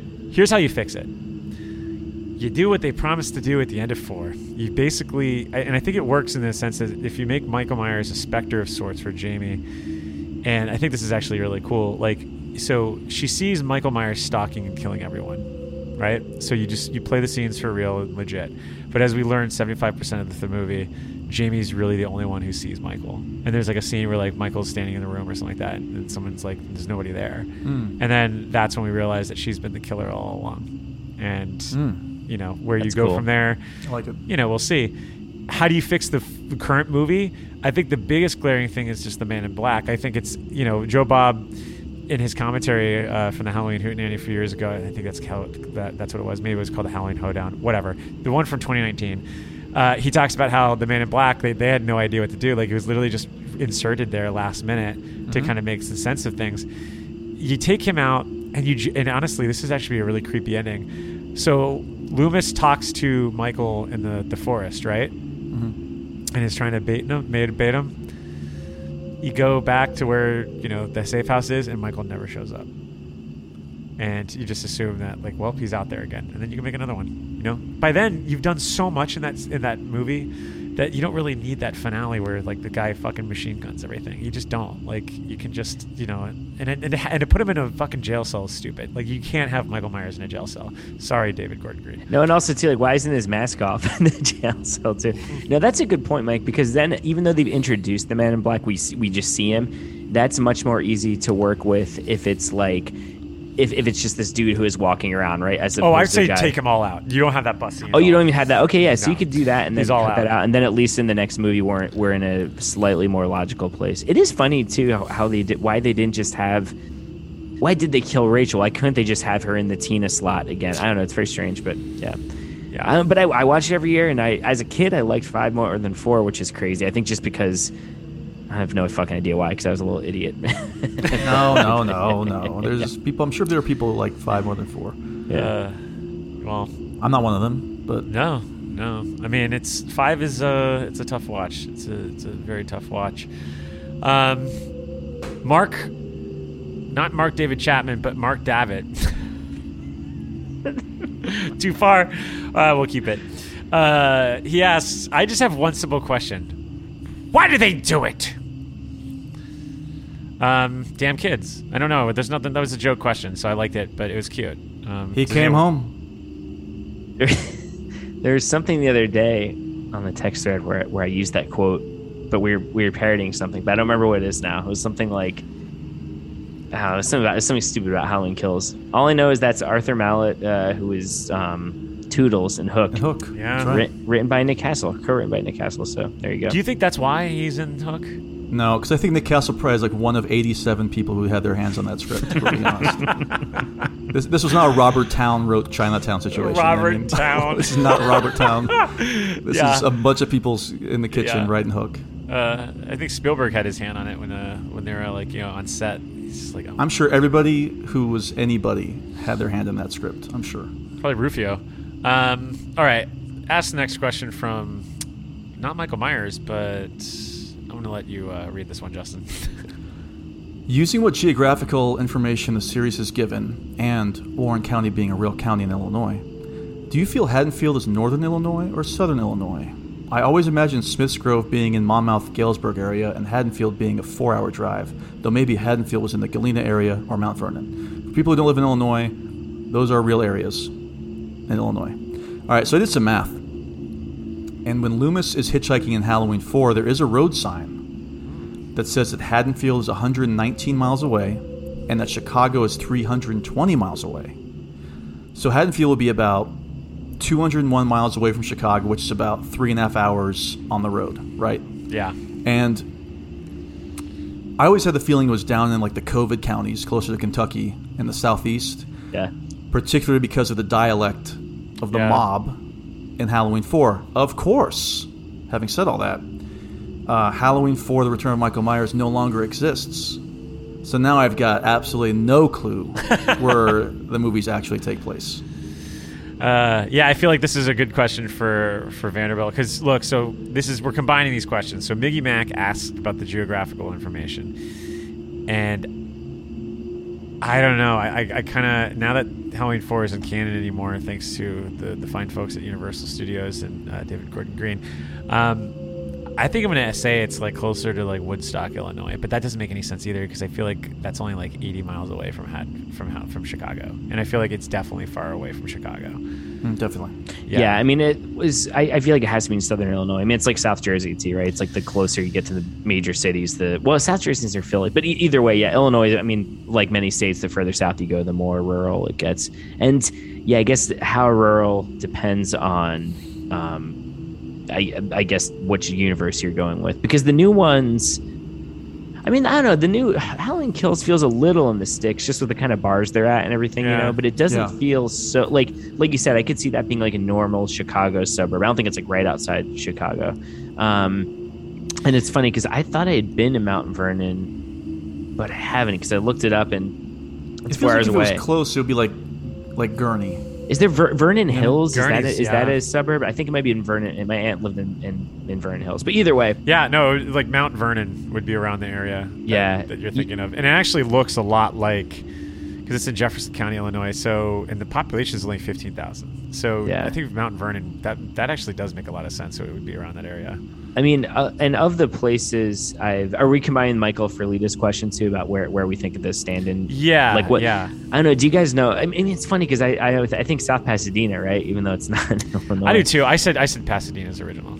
It's just the case. And like what would be the real life stand-in for that? And I maybe it's because my aunt lived there and I lived right near there for a while. Haddonfield, New Jersey, where Deborah Hill grew up, weirdly to me feels like Haddonfield, Illinois, because it is more picturesque than a lot of the Illinois towns we're talking about. No offense to those Illinois towns, but Haddonfield, New Jersey is like this very cozy, very well manicured kind of place. And I feel like that really jives with the film's themes of evil coming to invade it. So that's my stand-in. It's actually not anywhere in Illinois, but there have been cold Chicago nights where, I mean, there are streets in Chicago that look kind of like Haddonfield, weirdly. Chicago is more residential than people think it is. If you ever in Chicago and you want to look and see what it looks like, Haddonfield would look like, just go north of Irving Park, Ravenswood area, and there's when these big giant houses are there, and especially right now where you get a shitload of really awesome Halloween decorations. It looks gorgeous. It's like right off of Ashland. If you just go around in that area north of Irving Park, you'll just see some houses that you're like, okay, I could see them filming a Halloween movie here, and it would work perfectly. I don't know. Do we have anything else we want to say? I mean, I also think if you're looking at the movies that do actually capture what Illinois looks like, I feel like Halloween 4 does a really good job at it. Yeah, that's like Southern Illinois to the max. Lots of corn. I did go to a pumpkin patch in Southern Illinois that looked quite like that. Where did they? Was that all in Salt Lake City? Halloween 4? Yeah. Even the corn stuff that we didn't go. Yeah. Yep. Although that's the problem. It's like in Halloween 6, you like blatantly see like mountains in the background a lot of times, and that's just not Illinois at all. Yeah. So. I mean, even in the first one where Loomis is at the phone booth, you can see like he looks like he's near vineyards. As a matter of fact, when Loomis is hitchhiking in 4, you see mountains in the background. Oh, really? Yeah. Maybe he's going through like parts of Wisconsin. I feel like they have mountains up there. Alpine Valley, maybe. He's like, I'm in the Dells. Yeah. I'm in the Dells. Halloween Dells. Well, I don't know about you guys, but I really like Ray Romano. I think he's just a good actor. I think he's dependable sometimes, and he's a funny man. I don't know if I could say the same for John Romano, because I've never seen his acting resumes. But he did ask us a question, and he asked us, if you were recasting the original Halloween with all new actors, who would you pick? Justo, kick it off. I've got Scout Taylor Compton as Laurie. Honestly, I could not come up with a good answer for this. I was just, because I started thinking, do I go back to the 70s for this? I guess you could say something like maybe Sissy Spacek as Laurie. At the time, she was kind of like a more quiet character, that type of deal. But that's a good question. I didn't even think about that. You could honestly do the Carrie cast. Amy Irving as Laurie. I mean, you could, what's her name? Nancy Allen as Linda. PJ Souls from Carrie as yeah, so it's really confused things. But you could honestly just go with the same. It's kind of like how they cast Star Wars. They had the same casting call for Carrie and Star Wars at the same time. Well, imagine if they had the same casting call for Carrie and Halloween instead. You could probably mix and match that way. We I don't remember how we got on this. It's a joke, although there's one part of it that I think would be cool. We had this running gag for a while. I don't remember how, where we were gonna do like a hip hop version of Halloween, but it would be the three Migos as the babysitters. So, and then I think Drake is Michael Myers and Rick Ross as Dr. Loomis. And obviously that would be stupid, right? Except for Rick Ross as Dr. Loomis. I don't know why, just the look of him, and I feel like he could do this monologues really well, and he's been in some movies and he's pretty good. I think I would like to see Rick Ross as Dr. Loomis. I mean, the Drake Migos thing was just a joke, but Rick Ross as Dr. Loomis I think could actually work really well. I don't know why, I just have a gut feeling about it. Well, maybe in the fifth reboot, fourth, I lost count, but why not? You know, for me, if I actually answered it in the sense that it would be today, but I do like the idea of going back to the 70s. It's such a fun idea. Fuck, would have thought of that. But anyway, I felt if we kept it on brand with the original Halloween, you go for a star as child. And I was thinking, like, all right, who would like be a good Laurie? So that Maude Apatow might actually work for Laurie Strode. Is she still acting? I think she is. Yeah, I think she could. Well, depends. I mean, she's done a couple of things here and there, but I feel like she could kind of pull it off. Just keeping that, more nerdy Laurie, because I feel like that was the problem with Scout Taylor Compton. It was like, well, how is she not the most popular girl at school? But anyway. That's also the same problem I've got with, Freaky and like Queen's Gambit. Like, oh, look at these freaks. Look at these nerds. It's like the most beautiful women to walk the planet. It's like in another teen movie. It's like, oh, she's got glasses. Exactly. Paint on her overalls. It's like as progressive as Hollywood keeps saying it, they are. It's like, look at all these beautiful young people. Yeah, they don't really cast real-looking people. Yeah, exactly. It's a joke. Hey, this is right for you, Caffrey. You gotta get this next question. I love this question. This is from Narjar. Do you feel like Hubie Halloween was a spiritual successor to the original Halloween? Now, this was in the thick of COVID. I mean, we're still in COVID, but you know what I mean? Like no vaccines, couldn't do anything. It was cold. We're all inside. We all, and by all, I mean pretty much all of us on Halloweenies, and then most of us on the Losers Club decided to all group watch Hubie Halloween together and just text. And I was already watching all the Adam Sandler movies because I'm a huge Adam Sandler fan, even though a lot of the movies are horrible. And Hubie Halloween as a comedy is not any better or worse than any of his other crappy comedies. It does have atmosphere out the wazoo because they did film it in Salem. It really does, yeah. And so I know this is kind of a joke question, but when you say it is the successor to Halloween, in terms of atmosphere and just making a town look like Halloween and having this feel like the fall, I feel like Hubie Halloween maybe could be the successor, at least environmentally to it. Not a lot of mountains in Hubie Halloween either. There are, no, it does look it's more to be North New England, right? Yeah, it's in Salem, Massachusetts. I'm going to Sleepy Hollow this weekend, and so I'm so jealous. Yeah, I'm interested to see. Like, I hear Salem and Sleepy Hollow kind of compete. Have you heard the legend of the Headless Horseman? I have. If you went there and you didn't know, you're like, whoa, this is a cool story. What the fuck are you talking about? Well, yeah, I'm just coming here to see the pumpkins with the fucking horsemen there. And we're going on a haunted hayride. But yeah, no. So I actually do think Hubie Halloween. In a few years, it's going to be we on Twitter we don't talk enough about how Hubie Halloween is actually the successor to Halloween. That's when I want to tweet. We don't talk enough about suicide. But I had actually a counterpoint that could be kind of fun with this. Is Hubie Halloween better than any Halloween movie? Resurrection. I can't give it a rating because we were talking throughout the entire thing. It's true. So I can't give it a fair judgment. I do remember not thinking it was great. It's the voice. It's just the voice. I can't handle it. It's the voice. I think I can confidently say it's better than Resurrection. I think there are parts. I agree. Even just for the atmosphere. Probably better than Revenge of Michael Myers. Probably better than first Rob Zombie one or two of the zombie movies. Maybe. Yeah. So it's better than like Halloween Kills. Should I say Halloween Kills? Yeah, no. I was gonna say. I was gonna ask Justin. It's more cogent. It makes more sense to me. It is actually though. At least it stays tonally consistent throughout the whole fucking movie. It does actually. There's more tonal consistency in fucking Hubie Halloween than Halloween Kills. I feel like, and I'm saying this as the guy who liked Halloween Kills. I feel like we're all so we have Stockholm syndrome for talking about Halloween Kills. So it's like, yeah, Hubie Halloween might be better than Halloween anything. Kills. I mean, honestly, it's like in the movie Room when they first leave the room. and you see like it's like all light and bright and everything. That's how I kind of feel like it's going to be when we stop talking about Halloween Kills. But this is just like it's me, us in a white room looking down the hall. There's going to be a woman with a white horse or something like that. That's going to be me, my brain at the end of all this. Well, good news. We got one last question though. It's from my man Tyler Durden. No, just short Tyler. I'm going to read this one because I'm going to kick it off to one of you. After watching Halloween 2 this week for The Isle, I revisited the episode from season 1 of the podcast. In the episode, you guys briefly mentioned Justin's screenplay for Halloween sequel that would have been done in black and white. If you care to share, can you tell us more about this script? Justin. Remember when you asked Ty West, hey, would you consider doing a Halloween movie? And what did he tell you? He said they'll never let it happen. It's not going to happen. Yeah, this thing is it's not a very funny script. It's not over the top at all. It's very quiet. I tried to make Michael Myers scary again.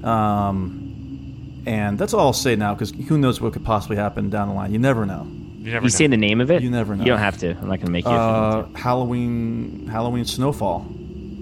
It's excellent. I read it on a cold Chicago winter. It's great. Yeah. That's all I'll say about it. But it was quite good. And to be fair, snow happens to fall on Halloween here in Illinois a lot. So. Well, that's what inspired me to write it. Yeah. And I did a lot of research about snow during Halloween, and it's definitely snowed really bad. I did a lot of research about what happens during really bad snowstorms and cell phones and everything else. I really thought it out. Like, how do you make it scary now? It's really good, and it very simple. I did like a first. I mean, I banged this thing out a couple of days. Like, I was just feeling really inspired. Yeah. And I just really did like a draft. I would send it around to some people. I know I sent it to you guys, but unfortunately, a lot of it. This is like I wrote this like 6-7 years ago. But now we're just in the thick of everything being about trauma, where it feels like it would just be so redundant or reductive or something at this point. Because it really is about Lindsay's in it, and she's still there, and kind of Tommy Cousins moves back into town, but he's still dealing with it. There's a lot of dramatic elements to it too, and I feel like it's just been so played out poorly over the last 7 years that I don't think anybody would want to see that. And I hardly even want to revisit because of all that. So I picture you like getting a meeting with Jason Blum, and he reads it, and he just like.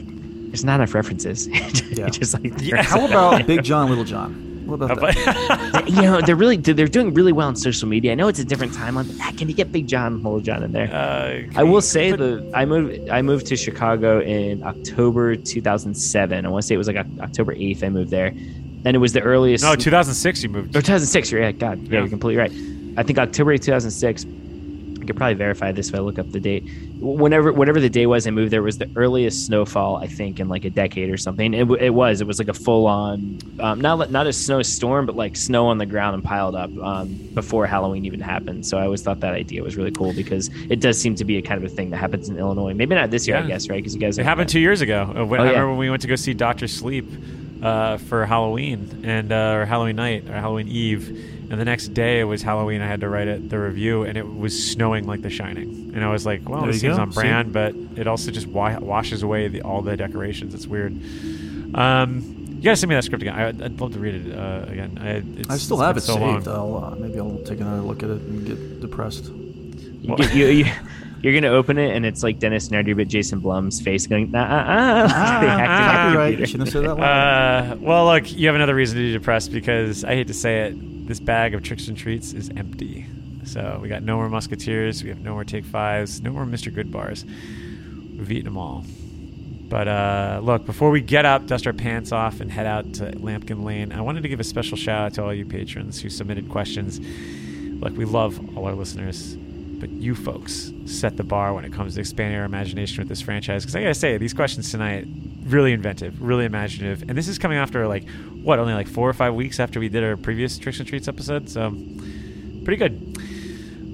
So thank you. But look, if you're not a patron, be sure to join us at www.patreon.com//HalloweenEastPod, where you can get deep dives, commentaries, and basically be privy to all of the special events and episodes that we drop at random.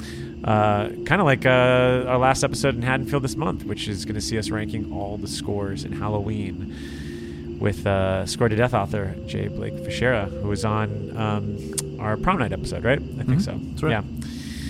Yeah. But short of that, we'll be seeing you next month because we're going back to Woodsboro. We reach the final Scream entry before 5 Cream hits theaters in January. We're talking 2011's Scream 4. And Caffrey, I believe this is the first time you're a suspect at Woodsboro. It is, right? yeah. I made some scheduling snafus. I think I was supposed to bring Scream 2, and it didn't happen. Yeah. So I'm excited. Scream 4. I rewatched the first 3 a couple years ago, and I didn't rewatch 4. So I'm excited because I only saw it in theaters once. I remember liking it pretty well, but I don't remember much from it other than the first few sequences, the kind of tricks, the kind of fake outs they keep doing. That's really all I remember. So I'm excited to revisit it ahead of the 5th one. I mean, we got a while before the 5th one, right? But, we do have a while, but about look, 3 months when you think about it. It's not that far away. Oh, really? It's really not that far. I guess you're right. Yeah. All right. This season's going to go by fast. So, look, this has been fun. I hope you've all had fun here in the Myers house, and we'll be seeing you soon. Back in Haddonfield if you're a patron.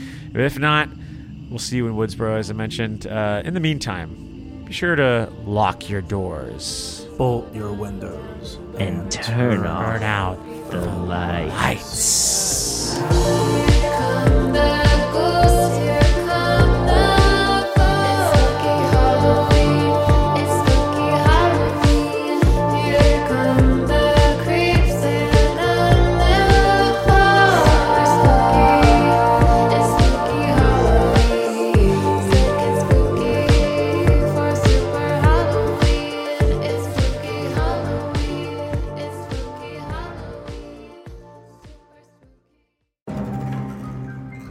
This has been a Bloody Disgusting show.